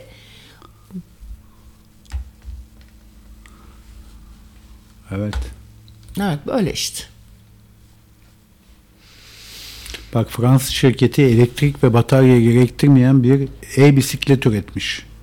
Nasıl yani? Bu onlar bana biraz tehlikeli gibi geliyor. Hiç ses yapmıyorlar çünkü. Evet. Yani dibine kadar yanaşıyor hiç ses yok. Ve sen sakınamıyorsun yani kendini. Elektrikli araba mı? Elektrikli bisikletler hiç ses yapmıyorlar. Bisikletler, arabalar da hiç ses yapmıyor. Evet. Elektrikli araba 2024'te biz hatırlıyorum 3-5 sene önce bir haber yapmıştık. Norveç'te artık 2024'te Fransa'da mı ne işte benzin dizeller yasaklanacak diye. 2023 mü demiştik yoksa? Artık dizeller Avrupa'da yasaklanmaya başlanacak. Evet bak et ve süt kurumu Polonya'dan karkas et ithal etme kararı almış. Karkas et ne demek? Evet. Bilmem. Biz şimdi sakızla alabiliriz çünkü bizde ithal et sıkıntısı yok ya zaten orası şey. Orası zaten ihraç edilen yer değil mi? Hamsi 70 liraymış Kadıköy'de. İyi ucuz. Vay be hamsi 70 liraya bile ucuz diyoruz ya. 2 euro yani. Fakat şeyde evet hakikaten biz şu anda köyün göbeğinde daşa sıçarak oturduğumuz bir yerdeyiz. Sakız adası öyle hakikaten köy. Ondan sonra ve orada gidip böyle çok çok ucuza mesela tavuk en pahalı et orada. Şeyden domuz ya da danadan daha pahalı tavuk. Niye öyle acaba ya? Ama tavuklar buradaki gibi şey değil. Ne derler ona çiftlik tavuğu değil. Değil. Yani lambaların altında yaşayan tavuklardan öyle değil. Aslan gibi. Takılıyorlar da kahveleri var. Köy kahveleri orada takılıyorlar. Tavuklar falan böyle. Çamaşırlarını asıyorlar. Bayağı evleri var. Yazık be. Biz de oturup garibanları yiyoruz ya. Vah. O şeye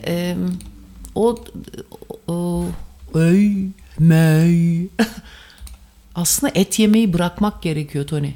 Bak yine vegana dönmek lazım da ne zaman yapacağız o işi biz? Yani biraz et yemek lazım bence. Ben aynı fikirde değilim. Öyle mi diyorsun? Zaten vegan olmayanlar hep aynı fikirde olmuyor. Peki bir şey söyleyeceğim. Çocukluğumuzda mesela hatırlıyorum pirzola denen şey şimdiki gibi böyle şey köydeki gibiydi yani. Kuzu pirzola. Ya da dana fark etmez de şimdi mesela köylük yerlerde kasaplık çok iyi değil. Şeyde de Sakız'da da hiç bilmiyorlar kasaplığı. Bizim orada nasıl altın sarraf böyle ince işçilik gibi yaparlar. Sanki pırlantacı gibi. Böyle... Ama pirzola sakat ya. Bana bir kere bir markette bir kuzu pirzola verdiler. Kemik dışında et yoktu ya. Kemikleri almışım yani pirzola diye.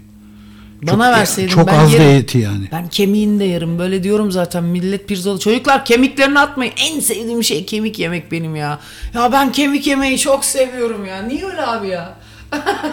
Kemikleri atmayın diyorum. Herkes alınıyor şey yapıyorlar böyle bir kötü oluyorlar. Ya niye bu kadar bir şey söyleyeceğim. Bu neyin gururu ya? Bir anlamıyorum. Köpekleri niye sevmiyor musunuz?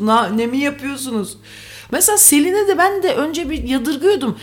Hayvanla espri çok yapıyor. Espri olarak da değil ama. Yani kemikle ilgili mesela dün bir kemik esprisi yaptı. Ben işte kemik suyu kaynatıyorum. Bilseydim kemikleri atmazdım dedi. Tony'nin şimdi dizi şey ya, ben onları köpeklere verdiğim için falan diye normalde buna alınılır. Halbuki o hayvanları o kadar çok seviyor ki bunu böyle kötü bir espri olacağını bilmeden yapıyor. Bak ben de öyle biraz yapıyorum. Mesela bu beni hiç gocundurmuyor. Benim bu espriyi yaptığım insanlardan gocunanlar oluyor. Lan çok komik. Kemikleri atmayın diyor. Belli ki yiyecek. Bana çok komik geliyor. Ne Ama olacak? öyle bir laf var ya, etin en güzel yanı kemiğe yakın olan yerde. Tabii. Niye öyle? Bilmem. Saplı et. Yalnız ben uzun zamandır Türkiye'de biz hiç pirzola yemedik mesela bak. Çünkü Toni biraz macur olduğu için onu ifrat sanıyor. Kemikli eti ifrat sanıyor. Abicim olur mu öyle şey ya? Ama gevurda öyle değil mesela. Yok ya, ben işte bir kere o kazığı yedim ya. Eti çok az verdi adam. Kemiği çoktu. Ondan sonra soğudum pirzoladan. Kemikleri mi iriymiş hayvanın, anlamadım ki. Yok ya, kim bilir etlerini kesmiştir abi. Ucundaki etlerin ne kadarını. Kiloyla değil mi bu? Kiloyla olsun. Özlem anladı ne dediğimi. Sana anlatır o programda. Ya ben neyi çok seviyorum biliyor musunuz? Kaburga abi. Direkt kemiği yiyorsun çünkü. Gel Özlem. Ama uzaktan konuşma, gel Özlem. Bir cümle söyleyeceğim sen çıkar. Ya burada Aklıma konuş. geldi de ne kadar kızmıştık o zaman diye düşündüm. Üniversitede bir arkadaşımız vardı da Sivaslılardı. Dedesi onlara böyle 2 erkek çocukmuş bunlar, işte 2 erkek kardeş. Bunlara böyle hep dermiş. Oğlum kemiğin ne diyordun demin? Etin en lezzetli, en güzel yeri, lezzetli yeri kemiğe en yakın yeridir. Zayıf kadın alın. Bak. Ha, Tony'nin de esprisidir. Öyle mi? Ama o gerçek köylü değilmiş. Köylü etli sever. Ne Tabii. bileyim, öyle O ne demiş biçim onu. ya, Kate Moss'u beğenen Sivaslı köy. İşte Sivaslı olunca tabii Sivaslı daha olunca. elegan oluyor yani. kendim diye demiyorum. Bir şey soracağım ama öyle bir şey var. Tony de mesela biz bir tanıştık ilk önce. Ben de böyle şeyimdir, gıcık kapıyorum, tamam mı? Tony başka birine bakıyor mu ediyor mu? Tabii ben paranoyak bir insanım yani, özgüvensiz paranoyan tekiyim. Çok kıskançtım. Şimdi yani yine hala çok kıskancım da artık çok bildiğimiz insanlarla görüşüyoruz ya, böyle bir de dinleyiciler böyle puşt karı olmuyor aralarında, tamam mı? Ondan sonra o yüzden de böyle içim rahat takılıyoruz. Yani olmuyor ama ben yine de kıskanabiliyorum. O ayrı mevzu. Fakat bir gün daha yeni tanışıyoruz filan. Bir gün birisiyle ilgili dedim onu beğendin mi dedim. Bak çok da güzel kız. Çok da sevdiğim de bir insan aslında ama ben onu anlayamıyorum. Güldem'den bile kıskanmıştım Tony'yi. Ne ayıp bir şey ya. En yakın arkadaşından insan kıskanır mı ya? Ondan sonra abi ne kadar pislik bir insanım yalnız ya. Ya çok yakın bir arkadaşından kıskanır mı? Ne kadar ayıp. Özlem sen kıskanç değildin değil mi? Yok, ben pek kıskanç bir tip değilim. Evet. Peki açabilir miyiz? Görene kadar, yani böyle gerçek bir şey görene kadar kıskanmam yani. Ama işte yani uydurmam onu. Kanıt Kafamda yani. kurmam. Sağlam yapmam. kanıt lazım. O öyle midir acaba diye düşünmem. Ama görmem gerekir zaten yani. kıskançlık onu kesin kanıt sanmadır. Yani. Ama yok, demek ki değilim. Ben de eskiden değildim. Bu kötü huylar öğreniliyor. Ben bir arkadaşımdan öğrendim kıskanç olmayı. Abi bir Arkadaştan çok öğrenilir. Abi böyle şeyler. acayip öğrendim. Kız arkadaşlar. Evet. Yok mu? Hatta bu kız arkadaşım çok beterdi. Bir kızı kıskanıyordu. Çocuk da Ankaralıydı. Kalkıp Ankara'ya çocuğun evini takibe giderdi. Uzaktan beraber yaşarlardı İstanbul'da. Oğlan ailesini ziyarete gittiğinde bu da arkadaki 1 saat sonraki arabayla giderdi otobüste çaktırmadan. Gidip oğlanın evinin önünde sabaha kadar otururdu bankta. Bir hafta onu seyrederdi. Bir seferinde gerçekten kızla buluştu ama herif. Evet abi. Al işte. Ve o kızla evlendi sonra herif.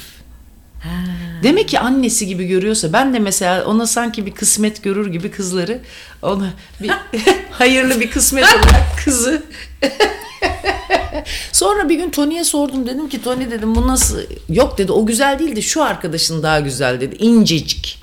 Ay ben bir kötü oldum. Bu İzmirliler hep incecik kız sever biliyor musun? Yok hata. Bak şimdi biz İnce uzun macir tipi severler değil mi? İnce tabii ince olacak. Fakat şöyle bir sıkıntı var. Şimdi biz yarı modernler Sivas yarı modern ve etli. Etli ve yarı etliler olarak ikiye ayrılıyoruz modern yarı modernler. Şimdi hem etli adam sevmezsin, seven adam sevmiyoruz. Hem de zayıf değiliz. Bunu nasıl yapacağız? O nevrozu nasıl düzeltebiliriz hocam? Etli adam değil. Hayır, etli kadın sevmeyen, seven herif kıra olur yani, değil mi? Şişman kadın seven köylüdür yani. Onunla işin olmaz. Doğru, ama genelde yani. daha böyle tipler, hani çok ince olacak, hani hep zayıf kalacak. Evlendikten sonra, çocuk doğurduktan sonra da ama hep böyle kalacaksın falan, hani böyle şeyleri. Hani neyin sözünü, kimin garantisini alıyorsan ki. Ondan sonra ama şimdi zayıf sevince o da gıcık bir şey. Yani böyle bir arada bir acayip bir durum oluşuyor. Ben bu kıskançlıkla ilgili çok daha enteresan anlatayım söyleyeyim size. Bir rehber arkadaşım var, bir kız arkadaşım. Uzun yıllar birlikte olduğu sevgilisinden şüphelenmeye başlamış gibi bir şey mi oldu? Yoksa hep mi şüpheleniyordu zaten, yani hani olsa da olmasa da. Bir şeyden bunun böyle bir yerden mesajlaştığı mı bilmem ne, birisini yapıyor, buluyor falan. Ondan şüpheleniyor işte, o kızdan. Ve bir dergiden röportaja gelmiş gibi kızı röportaj için arıyormuş gibi kızı arıyor. Kız ünlü biri mi? Hayır. Niye onu arıyor? İşte araştırma üniversite ismi söyleyeyim. Neyse, Boğaziçi'nde kız mesela. Biz işte üniversite öğrencileri arasında sizin şeyinize de ulaştık. Ana, kızı tanımaya gidiyor. Ben heyecanlandım ya. Röportaj yapmak için sizinle diye. Takkever plak. Kız önce hiç istemiyor. Böyle ağzından giriyor, burnundan çıkıyor. Çok da böyle ağzı laf yapan bir tiptir. Çok ikna kabiliyeti çok yüksek, çok manipülatif bir tiptir. Gidiyor abi, kızı buluyor. Buluşuyor ne yapıp edip, yani bin bir şeyle. Şu dergiden geliyorum, işte şöyle konumuz da şu falan filan diye. Kıza orada kendi sevgilisinden hamile kalıp kürtaj olduğunu itiraf ettiriyor. Röportaj sırasında. Ya ben böyle dumura uğradım ya. Sonra kavga çıkarıyor mu, söylüyor mu? Tabii söylemez mi? Ama insan ama ayrılmıyor da. Yok abi, orospu, tövbe ya. Hakikaten. Ama madem o kadar şey edecektin, o zaman ne adamın yanında duruyorsun? Bence onun yaptığı çok daha leş bir hareket abi. Zaten çok psikopatik leş. Yani bir durum, hastalıklı bir durum. Evet. Sapkın bir durum. Çok. Bence o eşcinselmiş o kız. Çünkü o kızı aslında gizli hallenmeye gidiyor. Yoksa ayrılırdı heriften. Böyle bunun sağlıklı tarafı odur. Hatta o röportajı yapmazsın. Hırslıymış bence. Hırslı diyelim. 8 sayfa röportaj yapmazsın ya da. Allah, çok hırsından ayrılmadı yani. Bir de şu cinsler var ama. Bir de mesela ben bunlardan da tanırım, her zaman da vardır zaten, bizim toplumun genel mahalle karısı prototipidir bu. Kocasının ipini uzun tutma konsepti vardır ya. Ay, evet. Gerçek öz mahalli anlayış. Herif ondan uzun vadede sıkılmasın, bir nevi şeymişcesine, harem gibi düşün. Ve kendi de baş sultan. Ama biraz daha böyle daha gençten olanlara yazması ile ilgili gözünü hafif kapatıyor. Hatta hafif ortam bile sağlayabilenler var yani. Aramızda. Aramızdan bilmem de ben bunlardan insan olarak kendi aramızda. Ben bunlardan da çok gördüm yani. Türkiye zaten böyle model. En başarılı ev kadını, bak iş sektörel olarak ev kadınlığı bir sektör ise öyle görülüyor, çünkü biliyorsun mancuk sektör. Biz mancuk üzerine. Onu diyecektim ben de. Siz ne üzerine? Biz mancuk üzerine. Ondan sonra neyse, onlar işte yapıyor, ipini uzun tutuyor. Biliyor ne bok olduğunu, ne mal olduğunu biliyor pis herifin. Ama o şeyliği, kendi yarattıkları o hanedanlığı devam ettirmek için o baş sultan, ne deniyor onlara? Baş cariye mi deniyor, bir şey deniyor. Gözdesi. Gözde değil yani, artık o şeylerin o prens ne denir işte, o sadrazam soldaşlıkların doğurmuş kadın. Anası. Anaları ondan sonra, ama öbür daha böyle cariyeleri de o birazcık sübap olarak onları da kalsın kenar, onlara da bakmasına da müsaade, her bokun farkında. Yoksa çok mahalle karısı dediğin çok kurnaz, zeki olur. Doğru.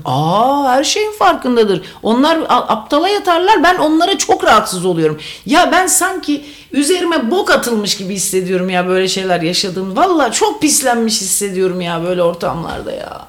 Hiç hoşlanmadığım işler. Çocuklar o amına koydum heriflerinin uzun tutmayın o iplerine sıçarım onların ya. Vallahi iplikleri şunların iplerini pazara çıkarak da bir rahat edek be. Ya o çok kötü bir şey çünkü uzun vadede yani bunu bir de normal doğru ve başarılı. Bir de işin kötüsü sistem onları haklı çıkarıyor abi. Tabii çünkü o evliliği sürdürme başarısını göstermiş oluyor. Hayatta başarıyı onlar yakalamış oluyorlar abi. Sen mesela altına sıç. Bütün aile yaşantın dandik olsun. Çocuğun ağzına sıçsın. İşten güçten atıl. Acından öl bilmem ne. Fakat bunu yapınca sen mesela dürüst bir hayat yaşıyorsun. Bunları yaşıyorsun. Ama o mancuk üzerine çalıştığı zaman hayat çok başarılı gidiyor. Bunu ben anlayamıyorum abi. Peki bu başarı nasıl oluyor? Bu sistemi nasıl bu kadar başarılı kılabiliyor bu ahlaksız yöntemler? Bunu anlayamıyorum abi ben işte. Ben de şimdi şeyi düşündüm. Acaba sadece bizde mi böyle ya da bizde demeyeyim de biz ve bizim gibi hani az gelişmiş işte daha geleneksel şey yapısı, aile yapısı falan olan yerlerde mi böyle yoksa hani benim Avrupa'yı memleketler, Tony'ye dışarılıklı ülkelerde mi Tony'nin böyle? gevur manitaları da olmuştu. Şöyle. Tony nasıl oluyor bu Cevap olay? ver.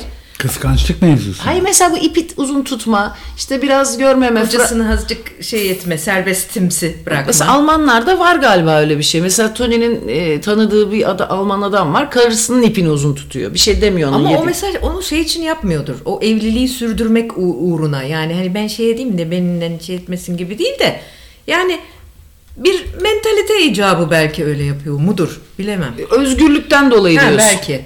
Fransızlar öyle mesela 3 kadının sevgilisi olabiliyor. Herifin sevgilisi birbirlerine laf etmiyorlar diye duyduk biz kırolar. Ama ne kadar doğru bilmiyoruz tabii. Ya mesela şey geldi bundan bahsettiniz ya mesela bence en iyi şarkıcılardan bir tanesi bütün bestelerini kendi yapan aynı zamanda da şair olan Jacques Brel. Mesela onun bir şarkısı var. If You Go Away olarak tercüme edildi. Fakat aslında Fransızcası Ne Me Quitte Ma, beni terk etme. Herifin acayip şair gibi bir adam. Çok duygusal bir adam. Sözleri müthiş şarkılarının. Onun bir eski aşıklar şarkısı var.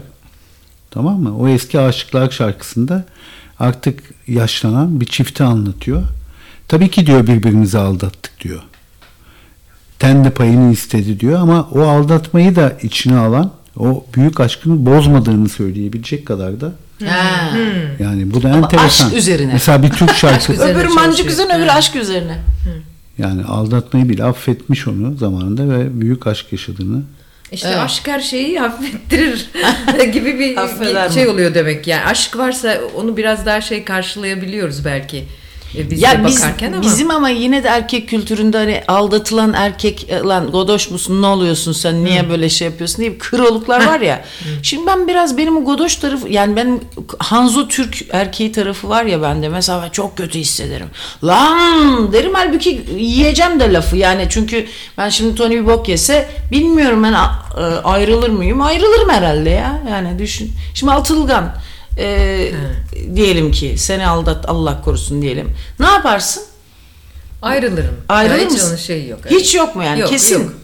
Yok. Çünkü şöyle yani şeyden de değil yani evet tabii ki kızgınlık, öfke falan da olabilir, girebilir işin içine ama asıl düşündüğüm herhalde şey olur ya yani beni istemeyeni ben niye şimdi zorla onun yanında mı duracağım? Hayır yani ama seni de istiyorsa kim yani, istiyorsa ona gitsin. Hayır takıldı mesela diyelim ki ama senden ayrılmak istemiyor. Sen diyor seni esas seviyorum diyor. O da bir kerelik hataydı diyor. O da komikmiş. Esas seni seviyor. Esas seni seviyorum Esas bir seni süreliğine. seviyorum ama bir süreliğine esas bir kadın hataydı. sensin. Ha. O filmlerde olur diye esas olan kim? Böyle anlamazlardı. O anlaşılabilir bir şey aslında ya esas çünkü insanların yaş dönümleri psikozları ya psikoz demeyeyim de bir psikolojik bozuklukları Tabii, olabiliyor. doğru.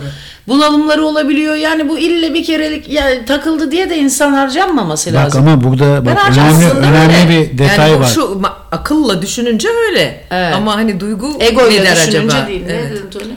Nilüfer Hanım yurt dışında yaşıyor. Diyor ki çevreden biriyle aldatmak eşe büyük saygısızlık diyor. Doğru. Herkesin yani ikisinin de kendi Tanıdığı. ortak arkadaşlarının da tanıdığı birisi ve diğer insanların da bunu biliyor olması falan herhalde. Ama biraz şimdi şey şöyle de bir şey var abi. Hayat da küçük yani. Şimdi nereden bulacaksın? Nereye gideyim ben ya? Hayat küçük değil, dünya küçük. Ha dünya bir Dünya küçük. küçük, hayat kısa. Hayat nerede bulsun şimdi yani? Hadi. Aman. Eşyalı. Hadi sıçtırın köpeği ya. Tamam. Demek ki misafirden hoşlanmıyor Ayça. Sen ağzına sıçtırma köpekleri ya. Hiç sevmiyorum bu hayvanları ya. Vallahi bir gram seviyorsam lan şuradan tövbe. Ya ne kadar fena bir korkuttu. Ağzımıza sıçtı herif. Neymiş? Aa, Eve misafir. saldırı mı var? Ha saldırı. Eve misafir geldi hepimizi öldürmeye. Bak Nurcan Engeldown diyor ki seviyorsa dürüst olur aldatmaz. Başkasıyla yatmak istiyorsa bu isteğini dile getirsin diyor. Abi şimdi nereden bilsin şimdi dengelerin bozulmasında bir süresi var. Şimdi ona da hak veriyorsun. Abi bunu görmezden bile değer yargıları buna uygun değilse ama sırf sistemi devam ettirmek için görmezden geliyorsa onda çok etik bir şey değil bence. Kendi değerine sırf dışarıdaki maddi değer uymuyorsa arada bir çelişki varsa bu çirkin bir şey olur. Yani belki de olmaz ya aman herkes ne bok yiyorsa yesin be. Bu Nurcan Engeldown'un ben soyadını değiştireceğim. Ne diyeceğim? Nurcan Up and Down diyeceğim. Bir yukarıda bir aşağıda çünkü. O da bizim dişiliksizlerde çok güzel açıklamalarda bulundu. Onu da seyretmenizi size tavsiye ediyorum. Böyle düşünmesi ve hayatında istediği gibi yaşıyor. Bence çok büyük, güzel bir şey abi. Hiçbir gizli kapaklı iş çevirmemesi süper bir şey abi. Ya siz de amına koyun köpeği be. Sus. Geri zekalı. Bizim evde bütün gün böyleydim. Zagor diye köpeğim vardı benim. Abi annem 20 yaşında 21 yaşındaydım. Sırf sorumluluğum olsun evden çıkamayayım diye köpeği dayadı başıma. Hayatımda gençliğimi yaşayamadım o köpek yüzünden ya. Hiç üzülmedim. Gitti kaçtı ev bir an bile 11 senelik köpeğim. Gitti kaçtı evden ama siktirsin gitsin dedim. Bir kere üzülmedim ya. Bir an bile üzülmez mi insan? Arada böyle bir aklıma geliyor. Hafifçe burnum sızlıyor. Sonra hemen geçiyor hemen unutuyor. Umurumda öyle değil. Umurumda bile. Aman o neymiş be? Bütün gün havlıyor. Apartmanla kavgalar ediyoruz. Bir yere çıkamıyorum. Bir yere bırakamıyorum gitsem. Ne çektim ben o köpekte. Hala da arsız köpek alalım diyorum bu herife. Kaçtı gitti. Ben baktım bakabileceğim kadar. Elimden geleni yaptım. Bir şey yani hani bak sokağa bırakmadık tabii ki. Ama yani yeter be. Hava bu ne ya? Ödümü patlattı ya. Göt. Ya bir şey söyleyeyim. Kim? Selin mi geldi? Selin senin ağzından dediler. Niye buradan gelmiyorsun da zili çalıyorsun? Selin, evet kadınlar hamamından Selin'i davet ediyoruz şimdi. Tiny House'da neler oluyor? Neler oluyor? Öyle bir şey vardı ya Sezen Aksu'nun bir şarkısı vardı. İki numarada neler oluyor mu? Neydi o? Hiç hayatımda duymadım. Vardı ya. Selin, Tiny House'u gittik biz Selin'in. Arkadaşlar çok güzel bir şey Tiny House. Müthiş de yapmış. Biraz etrafı mezbelelikçi ama orasında uğraşmak çok zor ya. Hı-hı. Sana buradan eleman soralım. Zeytin toplayacak adam var mı aranızda? Zeytin toplayacak insanlara ihtiyacı var Selin'in. Biraz da verirsin de onları zeytinlerden. Valla zeytin birkaç kilo ver abi ya ne kadar? Tabii canım. Ya Kırışılır. Tamam kırışacak. Zeytin hem de güle eğlene müzik de yapar size. Beraber müzik dinleye çalışacağınız bir zeytinlik var. 70 ağaç mı var? Evet. Heh. 70 ağaç biraz zor oluyor yani neredeyse benim yani 1-2 günümü alıyor tek bir ağacı şey yapmak, toplamak. Tek bir ağacı. Evet. Kaç kilo zeytin çıkıyor bir ağaçta? Ya ağacın büyüklüğüne bağlı. Ağacın büyüklüğüne bağlı ama benim ağaçlarda çok böyle çok dolu değil. Fakat şeyle yapıyorum böyle ufak bir tırmık var. Onunla böyle aşağıya çekiyorum şeyleri. Alta bir şey seriyor musun? Alta bir tane branda seriyorum ama şeylere dallara yani genelde böyle sopalarla vurup aşağıya indirebiliyorlar. Öyle değil yani hani dallar kırılmasın diye. Peki sendeki ağaçlardan bir tanesinden kaç kilo çıkıyor? Vallahi bilmiyorum geçen sene ben bir 2-3 ağaçtan böyle 100 kiloya yakın ne çıkarttım. Ne diyorsun sen ya? Ama ben dolu olanlarını seçtim. Çok akıllı oldum. Bu arada benim söylediğim şarkı Arka Sokaklarda neler oluyormuş. Bir şey söyleyeceğim. Bizim de şimdi Sakız'da bahçede var ama o kadar küçük ki zeytinler. Benimkiler değişik şeyler güzel ekmişler. Yani bazısı delice, bazısı trilyedi. Ben anlamıyorum zaten de birileri daha böyle dolgun olanlar trilyeymiş galiba. Ufak olanlar delice. Ben öyle karışık topluyorum. Onları kuracak, bize de yapsana ya. O Yunan'da hiç yok zeytinyağı. Çok acayip. Bir şey söyleyeceğim. Bu işi yapan bir sektör var. Yarıcılık deniyor buna köylülerde. Yani sen Karışıyorsun. gidiyorsun birine veriyorsun. O topluyor sana yarısını veriyor. Aynen. Bu arada lüks kamerada kimler oturulmuş benim Aman söylediğim. biliyorum. Lüküs kamerada kimler ottu. Şimdi bizim de orada ağaçlar var fakat Toplayın işte. işte abi bende o göt yok bir. Bak İsmail diyor ki Mersinli İsmail bu işleri iyi biliyor. Selin'e söyleyin diyor. Armut uygulamasına yazsın bunu diyor. Hemen çıkıyor diyor. Aa bak. He, Bak. okey. Aman elin herifleri gelecek şimdi. Ya. Aman bir sürü Ben köylüyle uğraşacağız sonra. Aman kendini toplayabildiğin gibi olmayan da toprağa karışsın ya. Onlarla mı uğraşacaksın? Çok Bir de- yorucu ama ya. Bir de yazı... 70 ağacı bak Denizli'den bir dinleyici diyor ki 70 ağaç zeytin elektrikli tırmık ile 4 kişi 2 günde bitirir abi. İşte elektrikli zımbırtı yok bende, manuel tırmık var. Manuel tırmık. Bir şey söyleyeceğim. Bir kere şimdi bu Selin insanları, işçileri, köylüleri çok iyi, ya hepimiz öyleyiz de Selin böyle çok iyi davranıyor. Anladın mı? Anlatacağım o olayı vallahi, hiç kusura bakma.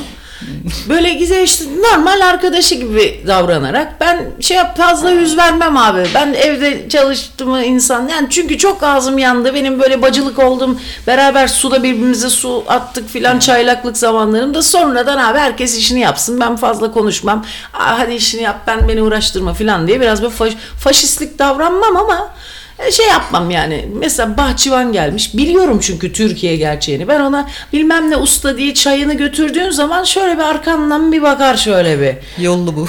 Şöyle bir bakar. Yol demese bile bir bakar, böyle bir göte bakar yani. Biliyoruz abi, bu toprakları biliyoruz değil mi? Bir göte bir bakar yani. Onu amına koyarım. O yüzden ben hiç muhatap olmadan böyle takılıyor. Şimdi Selinse gay olmasının da etkisiyle beraber böyle normal kardeş, arkadaş gibi de çok da gösterişli de bir kız. Uzun boylu falan. Ondan sonra bu Hanzolar bayılıyor Selin'e yazmaya. Şimdi o da farkında değil, o gözle bakmıyor. Şimdi bir tane adam var, maalesef Erzincanlıydı ya. Çok üzülüyorum o konuda. Ama o kadar komik bir olay ki. Bu keriz onunla böyle işte bilmem ne usta diye beraber çay içiyor filan. Bira ona vermiş, beraber içmişler. Delikanlı ya elinde. Abi bu herif buna romantik şarkılar atmaya başladı akşam. Nasıl biliyorum böyle bir şey olacağını, dedim Selin bu kadar böyle yapma. Niye oturup sen bira içiyorsun ki? Diye. Bira içmedim ya, çay içtim. Çay mı içtin? O kendi kendine birayı getirip içmiş, şeyleri de şişeleri de fırlatmış oraya, ayı. Vay, görüyor musun? Hemen pavyona çevirdi. Kadın ona iyi davrandı ya abi. Hemen pavyona çeviriyorlar ortalığı. Ağzına sıçarım onu ben. Değil mi? Hemen pavyon karısı oldum değil mi? Ağzına sıçtım o kroları. Var abi, onlarla dolu ya bir memleket. Tipin de tutsa yani. Abi evet, sikleti değilsin, anlamadın mı? Ben onu yani kız, yarlı yakışıklı kız. Anladın mı? Yok, benim tipim tutsa diyorum yani, öyle pavyon kadını gibidir. Yani hayır, ayrıca o da ayrı mevzu. Çok, ben de senin sinirlenmemene sinirleniyorum sana. Yani sana da 2 tane böyle bir yumruk çakasım geliyor. Sen niye sinirlenmiyor? Herifin niye ağzına sıçmıyorsun? Niye beni bırakmıyorsunuz da herifin ağzına sıçayım diye? Tutmayın beni. Peki geceleri korkmuyor musun? Allah'ın kuş uçmaz, kervan geçmez yerinde, Allah'ın tiny house'unda. Hiç. Hiç korkmuyorsun. 3 tane köpek koymuş. 3'ü de birbirinden Aman. vahşi. Hadi be, büyük mü köpekler? Abi Yok havlıyor. ya. Bir tanesi melemez de öbürleri havlıyor böyle. Aa diye. Havlıyor da işte, laf ola havlıyorlar. Biri girince hiç içeri gördüm mü kimse gelmiyor kapıya yani fazla. Size biraz şey yaptılar ama genelde böyle ben giriyorum çıkıyorum, hiç ben geliyor muyum gidiyor muyum, biri mi geldi hiç Ama bakmıyorlar. peki gece biri gelse saldırırlar mı? Tabii. Ya gece bir şeyler havlıyorlar da muhtemelen insan değil yani, domuz falan geliyordur diye düşünüyorum. Göremiyorum, çok karanlık dışarısı ama muhtemelen domuzdur diye düşünüyorum. Sen gördün mü hiç domuz? Gördüm ama eski evimin orada gördüm. Ha, burada gördün mü? Burada görmedim. Peki Evet. nasıl? Peki ya tek başına abi bütün mesela kalkıyorsun, hiç ses yok değil mi? Araba Evet. binde bir geçiyordur Aynen. oradan. Ya şimdi yazın biraz kalabalık oluyor ama kışa doğru O olmaya, arsa sakinleşmeye başlıyor. kaç dönüm bir arsaya kurdun? 6 dönüm. 6 dönüm. Kaç paraya kiraladın, ayıptır sorması? 3.000 liraya illa başlamıştık. Evet, şimdi kaç para oldu? Daha kontrat dönüşüm gelmedi ama adam herhalde %100 yapar diye 6 düşünüyorum. kağıt. En az. Abi bir şey değil ya, evini de yaptın. Kaç paraya mal oldu ev? Tiny house. Ya ev yani dışarıdaki işleri saymazsam bir 350'ye falan patladı. 350 bin kağıt. 350 bin. Evet. İyi abi, para değil yani şimdiki Yani zamanda. şimdiki zamanda değil de ben konteyner koymayı düşünüyordum. Evet. Ama ilçe tarım ve de belediyeden onun sabit yapı olduğunu, dolayısıyla römork üzerine tekerlekli bir yapı yapmamı söylediler. Dolayısıyla bu tiny house işine giriştik. Yoksa Ama öyle bir şeyim yoktu yani, hani o daha fazla paraya mal olacağını bildiğim için. Ha. Peki bir şey söyleyeceğim. Sen şimdi bu İzmir Ege köylüsünün arsası. Bunlar doymaz gözü. Ege köylüsünün gözünü doyuramazsın. Vallahi buraya geldiğimden beri gerçekten insanlar ne kadar açgözlü, ben şaşırıyorum Abi yani. köylü zaten aç gözlüdür. Bir de Ege'nin iç Ege'nin özellikle çok pis oluyor abi. Acayip. Harbi çok fena oluyor. Peki şimdi senin rahat bırakmaz. Bir de bunlar arasında çok değer kazandı. Su içinde bilmem ne atar. Adam hep öyle bir girizgahla şey yapıyor. Her kontrat dönüşümünde. Kısa burnuyla gelip. Tam öyle yani. İşte Urla'mızda ne kadar gelişti. Yok marina projesi var. Yok Alaçatı projesi var. Ben diyorum bunları niye bana anlatıyor? Urla'mız ne kadar gelişti mi diyor. Ama herif de bir yandan düşününce şimdi o kadar pahalandı ki herif de haklı yani. 3.000 liraya sen yer tuttun. Tabii ki her zaman sonuna kadar yanındayız ama şimdi herifin tarafından düşününce etine düşüyordur, herif kendini yolar. Tabii. Yoluyordur kendini. Ama amca yani 85 yaşında mı ne daha ne doymaz kadar... onlar. Doymaz. Nereye götüreceksin? Köylü doymaz. Yaşlandıkça daha da mala mülke düşer köylü. Çünkü cennetten arsa satılıyor ya, onları unutmayalım. Ha, doğru. Peki ama bir şey söyleyeyim sevgili arkadaşlar, çok acayip bir şey. Yani yuvayı manitasal kuş yapar derler. Gay kuş yapar. Gay kuş yapar. Harbiden Selin bu tiny house'u yaptığından beri abi bu kadar manita yağmuruna tutuldu. Bu kadar bulamıyordu. Yağmur tutuldu. Değil mi? Ne kadar çok manita çıktı sana kısmet. Hiç istemiyor şimdi hiçbirini. Seçmece abi, rahatsız oluyor. Eskiden acından ölüyordu. Şimdi rahatsızlık duyuyor. Her dakika beni arıyorlar ya diye. Götü kalktı oğlum. Vallahi. Allah herkesi tiny house sahibi yapsın. Vallahi. Ama güzel bir kafa ya. Hiç hem bir yerin toprağa basmıyorsun. Hem kendi evin, hem de kiracısın. Hem özgürsün hem de kendi evindesin. Müthiş bir duygu olması Evet, lazım. enteresan biraz. Peki çelişkili ama. diyelim ki orası çok para istedi. Ondan sonra onu alıp herhangi bir böyle karavan kamping yerine alabiliyor musun onu? Ya işte öyle bir şey girişmek istemiyorum ama çünkü hayvanlardan dolayı illa bir husumet doğacaktır. Ha. Yani olabildiğince özgür takılmayı tercih Ya, ediyorum. Bir de Selin çok da hayvansal olarak çok iyi bir insan. Hayvansal gıda. Hayvansal olarak çok sevgi dolu. Ve mesela kimseye hayır diyemiyor. Ona mahallenin 3 köpeğini verdiler, 3'ünü de aldı. Ben Norveç'i verdim, onu da aldı. O diğer beyaz kediler ne oldu?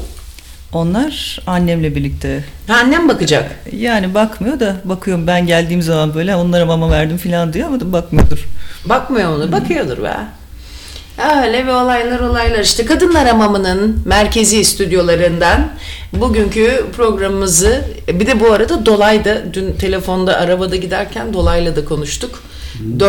Dördümüz Kadınlar Hamamı'nı yapıyoruz. O da bensiz çok eğlenmeyin Emi dedi. Biz böyle ayda bir kere burada böyle bir buluşsak aslında kızlarla falan güzel olur. Buradan yaparız. Bak Patreon yayınlarını buradan canlı yaparız. Güzel olur. Evet, o zaman bir son şarkımızı... Evet, ben çalıyorum. Madem bu kadar köpeklerden bahsettik, bir köpek şarkısı çalalım. Ne dersin? Olur. Yine Alpha Blondy söylüyor. Reggae grubu Le Chien Aboie. Köpek havlıyor.